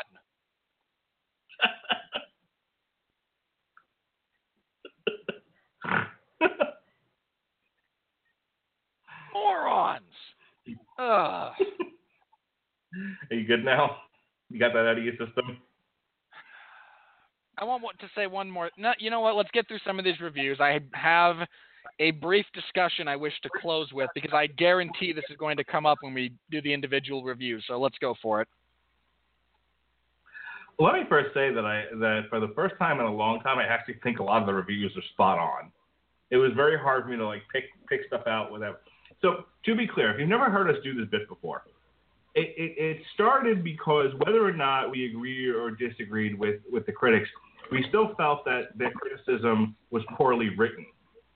And it's one thing if you listen to an amateur like myself or Robert Winfree and you go, well, I don't like the way you guys are talking about this movie. I don't think you guys know what you're talking about. Fuck, maybe we don't. You know, maybe the years spent in film and playwriting classes and my own, you know, paying attention to movies all my life has not mattered a single bit, and I don't know what the fuck I'm talking about. Maybe Robert Winfree is a as my father would say, a majority of one, and what he says does not relate to the rest of the known universe. That's fine. We're not getting paid to do this. We are not. I am a professional social worker. Robert Winfree is a professional student, from what I understand, and ne'er do well. So the fact that we do this on the amateur level for fun, I accept whatever criticism comes with that. These people are paid to do this. These are paid professionals. The level of critique needs to reflect the paycheck they get. And while that may be shrinking in our ever overall shrinking field of journalism, they should still do a better job than some of these schmucks do. So that being said, we are here to the thrust of disparage this those segment is Mark finds reviews on Rotten Tomatoes that will drive me insane, and I get to yell about them. It's a very cleansing, cathartic experience for me. Okay. So I just needed to point that out in case anyone was just like, well, ooh, you guys, the raza. Matthew DeKinder of Suburban Journals of St. Louis. Suicide Squad is a rowdy, rambunctious, entertaining flick that strikes the perfect, slightly darker tone the DC movies have been grasping for to set them apart from Marvel. I'm not entirely sure where... Wait a minute. You think this is... Hang on. Your premise is that this is darker than the movie where Thor watches his mother be murdered?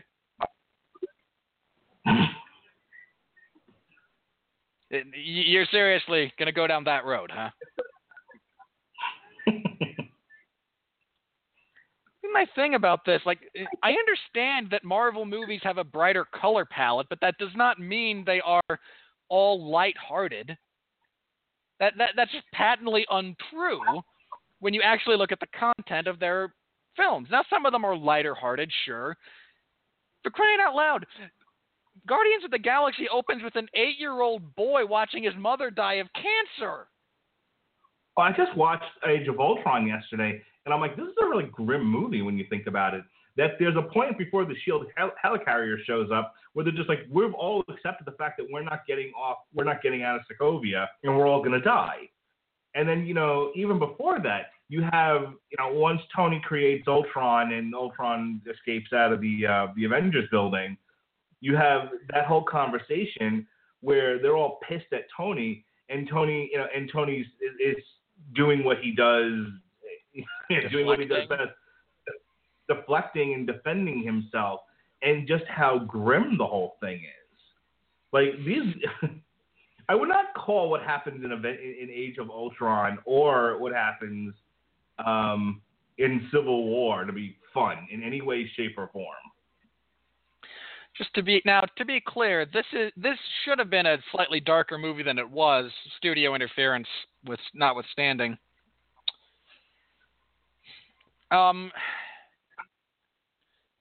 Yeah, no, you're fundamentally flawed in just feeding into the false narrative about DC dark, Marvel bright, DC grown up, Marvel kiddie. No, you are contributing to a false narrative in the cultural zeitgeist, sir, and you should be ashamed of yourself. Well, speaking of that, wait till you hear my next. What I got next for you, and this comes from Colin Covert of the Minneapolis Star Tribune, top critic. He gets paid to write this stuff. Professional critic, folks. This is what happens when the comic book fanboys have taken over the asylum. It is damaged goods from the get-go, the kind of film grown in the Petri dish in Hollywood. Now, before Robert Winfree tries to wrap his head around this, I take offense to that because if fanboys had actually been able to make this movie, it would have been 100 times better, number one. Number two, we had nothing to do with this. It isn't the comic book fans that caused this movie to be interfered with by the studio. I have no idea where this person is coming from. I understand elements of this sentiment. And to a degree, I sympathize. This individual is just sick of movie making by committee, is sick of films that are somewhat pandering to their audience. And make no mistake about it, guys and gals, this is a pandering movie on several levels. But to lay the blame at the feet of people who are simply fans is deeply, deeply misguided. Blame the studio for being terrified of losing profit margins. Blame David Ayers for not getting a final cut clause in his contract. Blaming fans for this is just you being annoyed with filmmaking in general right now and lashing out irrationally. Don't get me wrong, I sympathize with being annoyed with the trend in current film. Don't blame... There's only a certain degree to which you can blame fans of various intellectual properties. Yeah, you're kind of blaming the victim here. You know, when we're not... Maybe we burn the stew, but you still shouldn't hit us. Helen O'Hara, GQ Magazine, UK. The film lives or dies on Margot Robbie's Harley Quinn, and that's the problem, because Ayer doesn't know what to do with her or any of his female cast. Well, that just strikes me as, a borderline sexist argument. Not that Harley Quinn is anything more than a bunch of walking fan service in this movie. Hey, get out of there! Is what he says to Harley Quinn. Sorry, it's my dog. Come on, get out of there. Out. Both of you, get out. We're not professional at all. Susan Granger of SSG. Hang on. No, wait, you got it. Wait, I have a thought on that other review.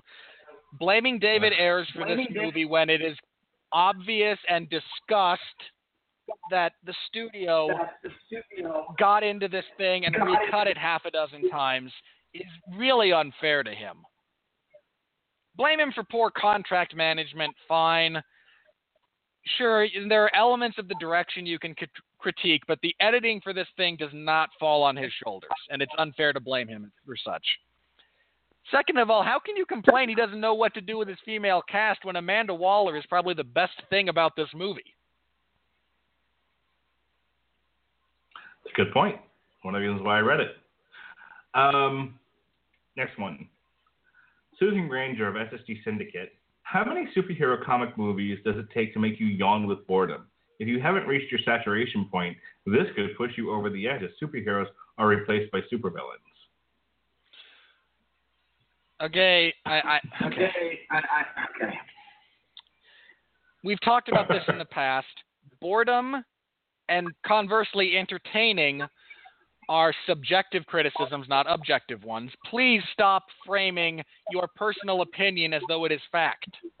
You were bored by this movie. I was bored by this movie. Fair. Mark was entertained by this movie. My brother was entertained by this movie. Fair. They can't say it's entertaining, and I can't say it's boring because it does not fall far enough onto either side of those spectrums objectively to fall within that qualification. It is simply your perspective and your opinion, and that's fine. That's one of the things you're paid to do. You have theoretically studied and are qualified to give your opinion, but don't phrase it as fact. Not only that, this idea of, are you bored with superhero movies? Adam, it's your job to review movies, not tell us what the studio should be making. Just review the fucking movie and shut up. Henry Fitzherbert, Daily Express, UK. Called DC Comics the Donald Trump of blockbusters. Why?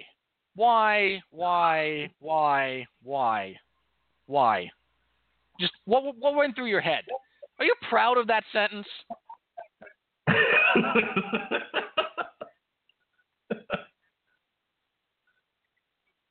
I mean, really, You sat down to review a movie and decided that, well, boy, I've got to jam a little shot at Donald Trump in here because everyone else is doing it. I'll type this up. You put your name on that and you put it out there in the world. I'm genuinely, are you proud of the fact that you typed out that sentence? Because you shouldn't be.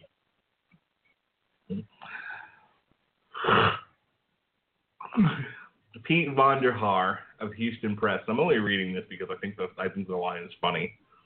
Leto opts for insane clown pimp, with the results being about as enjoyable as you'd expect from anything with the initials ICP.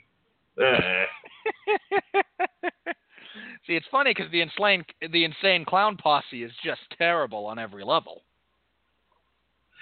You're not a juggalo, Robert Winfree? Not under any meaningful definition of the word. Okay. See, it's hard to pull really, really bad reviews out of this because a lot of them, I completely agree with a lot of them. Alas, the result is a surprisingly disjointed mess. Yes, it was. Punishing rather than entertaining. Well, I kind of agree with that. A muddled tone and obvious post-production tinkering makes it feel more like DC's version of Fantastic Four. A lot of comparisons to Fantastic Four. Yeah, that's about that. That's more accurate than I think most people would admit to. Oh, Jesus Christ. Rohan Nahar of the Hindustan Times. I'm bad, and that's good. I will never be good, and that's not bad. There's no one I'd rather be than me. I'm just going to go out on a minor limb here and assume this is some kind of translation and context issue. Well, you know where he's pulling that from, right? That's from Wreck-It Ralph. I have not seen Wreck-It Ralph. Uh-oh. Marianne Johansson, a flick philosopher spelled with an F, by the way. Oh, yay. Because really, we just need to contribute to the misspelling of society, you freaking hacks. Should be grim, bitter, and as horrifyingly alluring as Hannibal Lecter. But it's nothing but a teen-friendly ad for toys, teas, and other disposable merch. 0 out of 5 stars. Okay, someone does not understand how Hannibal Lecter works. Let's start right there. I read that specifically for that line. Hannibal Lecter operates in the real world. That's one of the things that makes him so effective as a character. There is nothing stopping Hannibal Lecter from being real. Nothing at all. And really, that's what should scare you about that whole scenario. That level of, hey, frickin' dogs. That level of grim darkness, into the underbelly of reality does not work in a superhero movie by and large. And that's fine. You can do grim and dark another way, but really you decide to utilize what is in many ways the quintessential real horror story of the last 40 years to try and make that point. You are woefully off base. I've got some real doozies for you next. All right. Bill Villarreal of ABC Tucson. Whatever the revisions were, they turned out to be masterstrokes that boosted the material to fulfill the promise of the trailers. 3 out of 4 stars. Oh, sir. I would like for you to go to the nearest door. Open it, put your hand in it, and then slam it as hard as you can. You are clearly in dire need of some kind of external stimulus to awaken your mental stupor. The cuts for this movie, the revisions, are what make it bad. Moreover, there were 2 different trailers for this movie, the first of which looked grim, dark, and to be more on the action thriller side of things. The second one was played over Ballroom Blitz and promised kid-friendly action sequence with comedy thrown in. One of those trailers had a potentially decent movie behind it, and it wasn't the second. People are contemplating suing because of how erroneous the trailers were, and you're saying it was a good decision. What's the matter with you? Oh, it's just going to get worse now. Are you ready? I'm ready. Bring it on. Scott Mendelson of Forbes, who I genuinely like, and where he came up with this, like his wife left him or something. Poor Scott Mendelson. I don't know. I'll just read the line, but then I think you'll be with me when you say, poor Scott Mendelson, you're having a terrible day. It is perhaps by default probably the worst big DC Comics live action movie since Catwoman.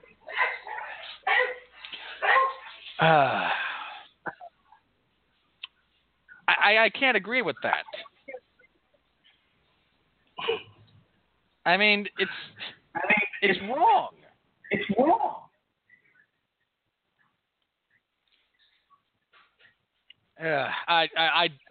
My brain you actually just succeeded in giving me an aneurysm. Congratulations. I've got nothing. All right, so we'll do one more to see if I can get brain to ooze out of your ears. Let's see. What's going to be my bench clearer, my home run hitter?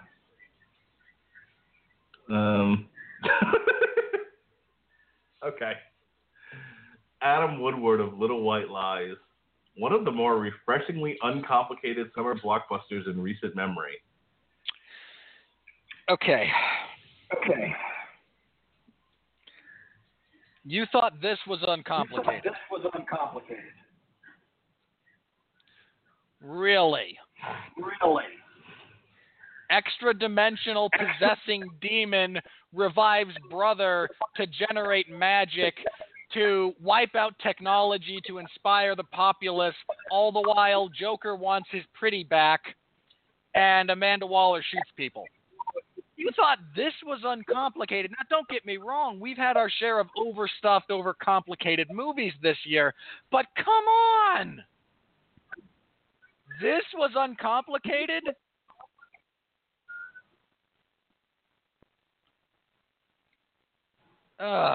You don't understand the words you just typed out.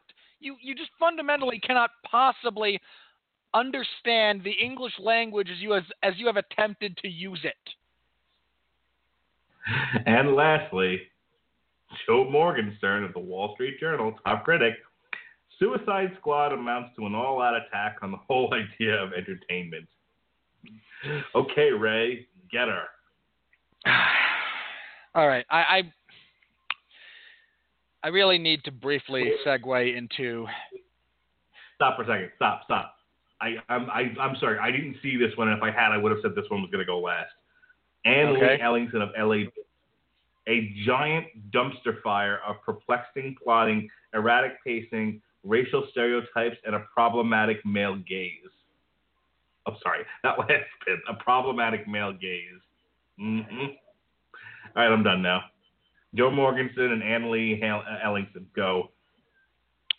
All right, to the man claiming this is an all-out assault on any form of entertainment, that's an exceptionally pretentious position to take. Entertainment is A, subjective, B, it doesn't need to be objective. The people out there who enjoyed this movie, I'm glad you did. Genuine, not sarcastic, no facetiousness, genuinely glad you found something in this world that you enjoy. 100%. That does not exempt it from criticism. That doesn't make it good. Entertainment is the bargain basement, lowest common denominator, D- effort from a movie.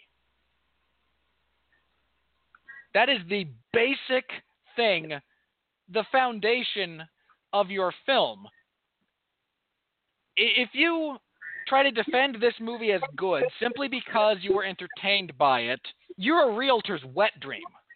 Because all they have to sell you is a foundation. It doesn't matter how crappy the house is. That being said, if you were entertained by it, fine. Good. I'm glad you were. I'm glad you didn't feel cheated. I'm glad you didn't feel like you wasted your money. And unfortunately, jackasses like this make that entire conversation exponentially more complicated because I didn't like it, therefore it can't possibly be entertaining. I didn't like this movie. I'm not going to pretend that there isn't a contingent of the populace out there that was entertained by it. There were, and they're more than entitled to that. You're not entitled to pretend that it's a flawless film because it entertained you. But if you enjoyed it, God bless, carry on, and ignore morons like that. As for this other woman, why? Just why? What exactly is your problem with this movie on the levels that you've suggested? What is the value of bringing in gender dynamics to this movie? A genuine question here.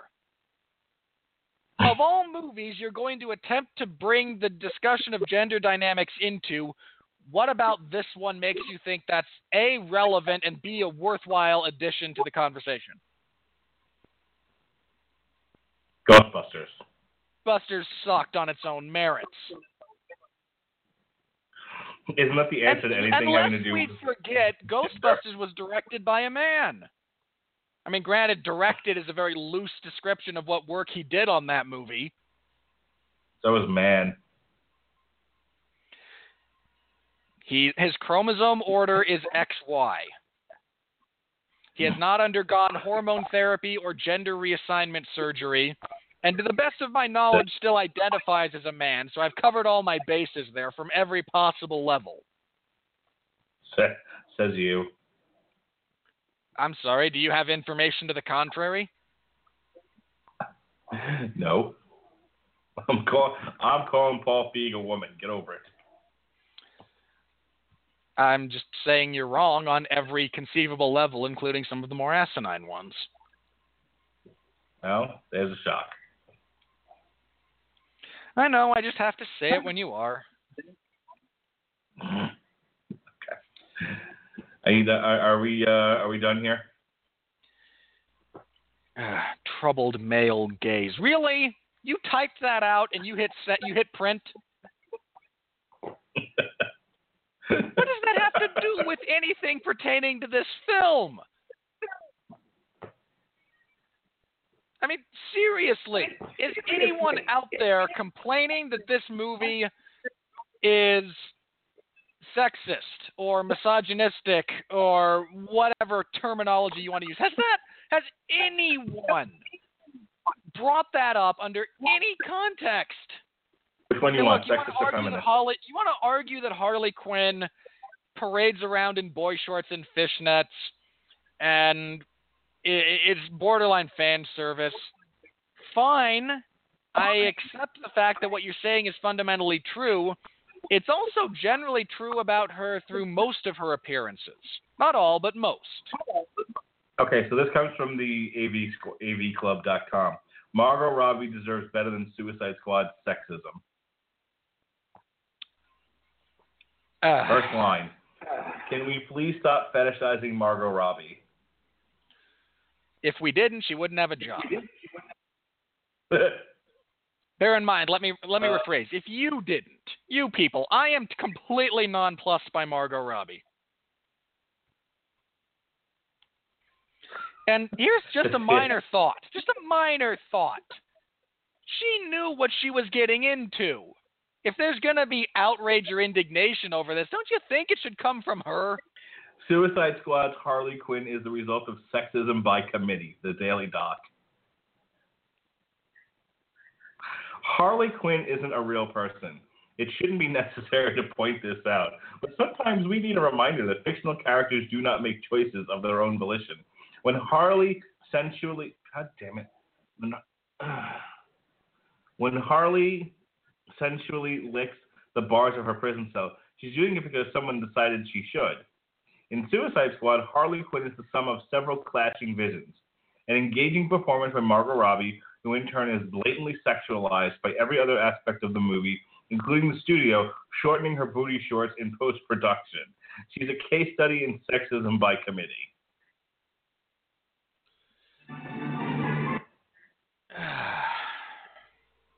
You asked. I found it. I did, and you found... I really should know better than to posit questions about the stupidity of humanity potentially being brought up, and we all have the internet at our fingertips. Well, especially with me, because I take everything as a challenge. Yeah, you got nothing better to do with it than to try and give me a heart attack or an aneurysm or some such physical malady based on the collective ignorance and asinine writings of the rest of the world. Yeah. Listen, I'm in this show to be entertained. Yeah, look, yes, Harley Quinn is overly sexualized. Yep. What's your point? And water is wet. Harley Quinn has... We are witnessing in this movie, I think, the highest degree of overt sexualization of her character. I'll give you that. Here's my follow-up question once again. So what? Yeah, I was going to go with who gives a shit. This does not demean women, all right? This is actually a somewhat accurate portrayal of what a coked-up methamphetamine-addicted woman looks like in her performance. Now, granted, no meth addict actually looks like Margot Robbie. But if you've never been around a woman like a woman who is clearly out of her freaking mind. Mark, you deal with people like that on a semi-regular basis. Have you ever had a woman attempt to use her body, persuade you, or throw you off your game? Most of the girls I tried to date before I met my wife, yes. And how is that sexist to portray it realistically when amped up to the nth degree by a fundamentally insane fictional character?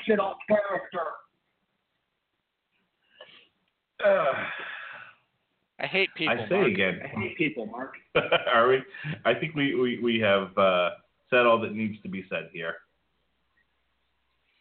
In summation, don't go see this movie.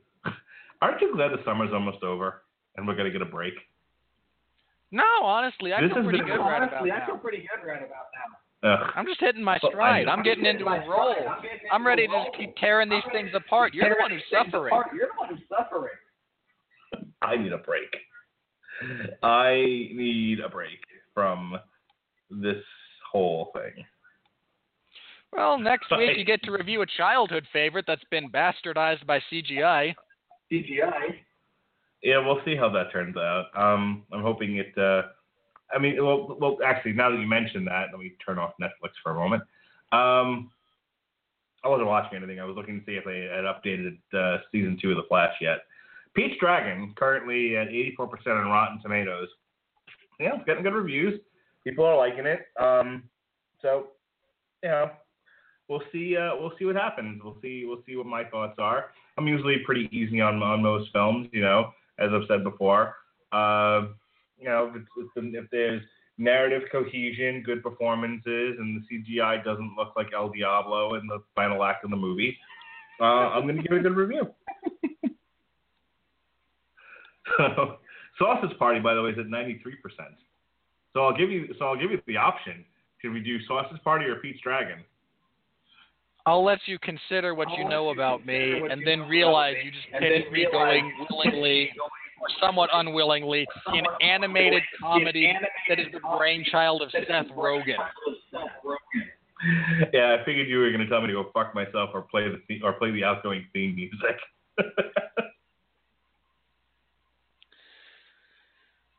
Look, we'll do Pete's Dragon. I'll suffer through it. We'll talk about it. And then the following week is our summer wrap-up special. We'll go over we'll review in a short order all the movies that we saw, some of the ones that we didn't. If we saw anything that we didn't get a chance to review, I'll talk a little bit more about The Killing Joke. Let's see if there's anything I didn't see. My wife just saw Bad Moms. Maybe I'll have her talk about that for a few minutes. We'll go over the money again. It'll be a good chance for me to bring up The Witch, which I thought was really good. Yeah. So it'll be sort of our catch-up special, and also a review of the summer. Talk about some of the stories that came out of it. I don't want to go into Ghostbusters all over again. But there were other newsworthy items about movies this summer that are worth talking about that we may or may not have addressed on this show. So that's what we'll do in 2 weeks. Like you said, next week is Pete's Dragon. A dragon. I swear I saw a dragon. Mickey Rooney, where have you gone? He's not dead yet. His memory serves. And then we'll do our summer wrap-up special, and then we're done for a while. We'll be taking a break because there's hot garbage in the month of September, for the most part. We're not doing Ben-Hur. I refuse. I'm done. Look, if we were going to do something for the week after, I would actually insist on Kubo. The Ben-Hur remake was just absolutely awful. Yeah, that can go fuck itself. So the week of the 31st. Fan. We don't want to do Hands of Stone? Is that the what you call it? The boxing movie that I asked you about that you said you were going to get Pat Mullins' permission to go see? No, I don't know. It's the one on Roberto Duran. Yeah, that's what I was asking about. I don't know. I know you're a boxing fan as well. I was wondering if you wanted to potentially add it or not. I'm happy either way. I don't know if I'm going to make it to go see it. If I do, when's it come out? The 26th. Of August? Yeah. Well, there's no room that week to do it. We're doing 2 Metal Hammer of Doom. We have to make up a show. We have to make up a show because we had Blog Talk Radio issues for Witherscape. So we're doing Running Wild on Tuesday and then Witherscape on Wednesday and the Cheap Seats on Thursday. For the month of September, because I didn't plan any movies for us to review, I filled in the opening slots with Cheap Seats. So starting in September, we're on the Thursday slot that is normally reserved for Long Road to Ruin. We'll be doing Alan Moore month. So we'll be starting with The Watchmen. We're going to compare the comic book to the movie, and then we're all going to drink. Or do some I will not be drinking, as I do not imbibe. And then The League of Extraordinary Gentlemen. If anything's going to push me to drink, though, it is The League of Extraordinary Gentlemen. Then V for Vendetta. And then we are back, actually, on the 28th of September with The Magnificent Seven. And then the following week, actually, you're going to get a double shot of myself and Robert Winfree. It'll be we'll be reviewing Deepwater Horizon on October 5th. And then on October 6th, which the trailer for it just dropped today, and it looks fucking amazing, we're going to be reviewing the entire Luke Cage Netflix series. I'm not quite as involved with it as you are, but I also do not have the same affection for African-American culture that you do. That's right, because I'm all about black folks. See? I saw that trailer for Luke Cage, and I went, oh my God, it's the best thing I've seen since The Wire. So, now you know where my head's at. I can't wait. Deeply inflated. Whatever. The Wire is awesome. Sorry, not your head, not The Wire. I meant your expectations for Luke Cage are now so loftily inflated they will never actually be met, and you'll be expressing disappointment. Curse you, Robert Winfree. Curse you. And then we're taking another break. Then we're taking another break. We'll be taking off the the next 2 weeks. Now, Rob Winfree is actually going to be showing up. Despite that, he'll be on the first episode of Long Road to Ruin for the month of October when it returns, as we will be looking at the Hannibal Lecter movies. I could not do a Long Road to Ruin Hannibal Lecter without having Robert Winfree on, as the man did an entire 2-hour podcast talking about the character by himself.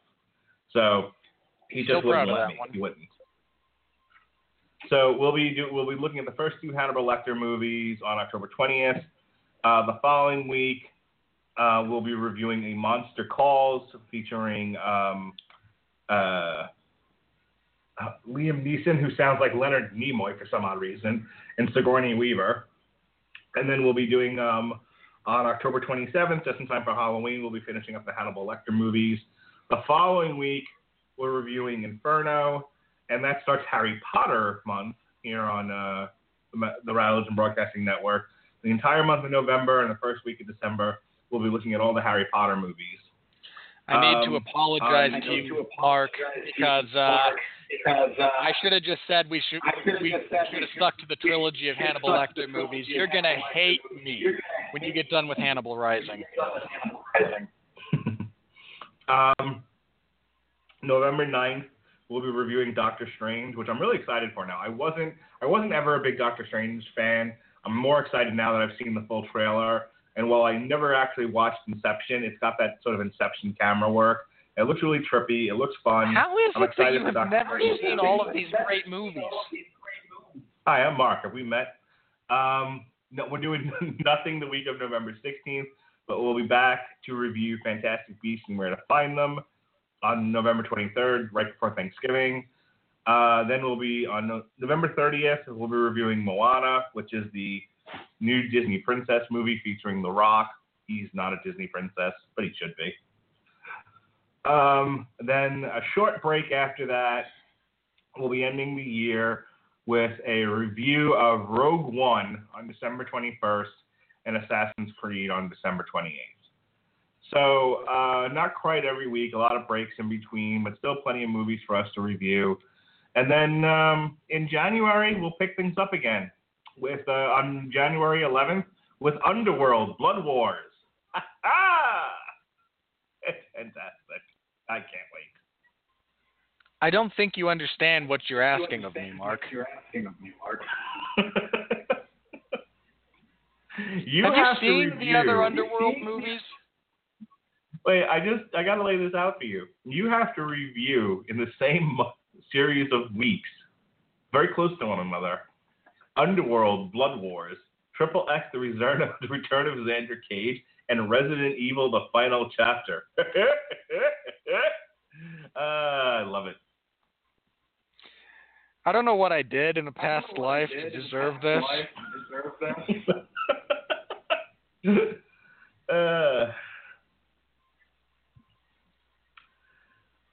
So, what are your January is going to be rough. If I don't make it through January,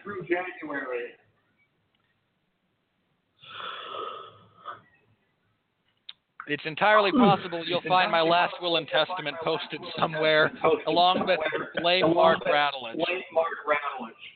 Yeah, kick Mark Radulich squally in the balls.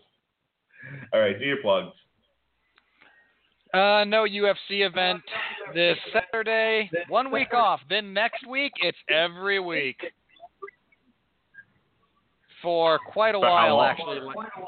Into October. Are you kidding me? No, look it up. No breaks, huh? Look it up.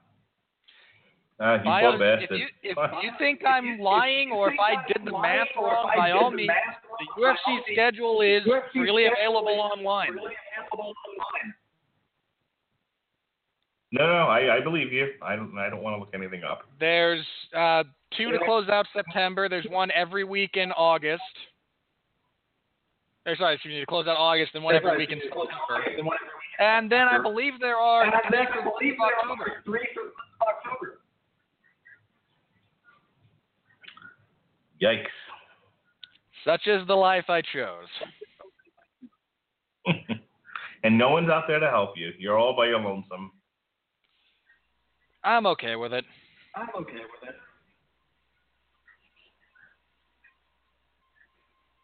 Besides, I already used you for my one emergency break in case of insanity. That's right. I'm done for the year. Now, I'm okay with it. You know, I knew what I signed up for. I can't complain. All right. So next real week? quickly, sorry. I actually wrote a thing, which I have not done in quite some time. It's in the MMA Zone of 411mania.com right now. It's entitled MMA's Money Weight Dilemma. A little bit of history about how we arrived at the current problem, some of my thoughts on it along the way. Give it a read if you're so inclined. I've had a couple of people have commented on it, a little bit of feedback elsewhere that seems to be largely positive. So by all means, give it a read. I require constant reinforcement or criticism. I accept critiques. I was not terribly thrilled with this when it went up, so I welcome constructive criticism as well. Is yours the one that the MMA money weight problem? Is that your article? Yeah. Okay. Well, if it's anything other than they should make more money weight fights, it's wrong. I know. You're a Jew. I know. Oh, go for the TP, huh? I'm well aware of your position, and I just fundamentally disagree with you on at least two levels. Money. Wait a minute. Hang on. On that note, we'll be back next week to review Pete's Dragon. Until then, please.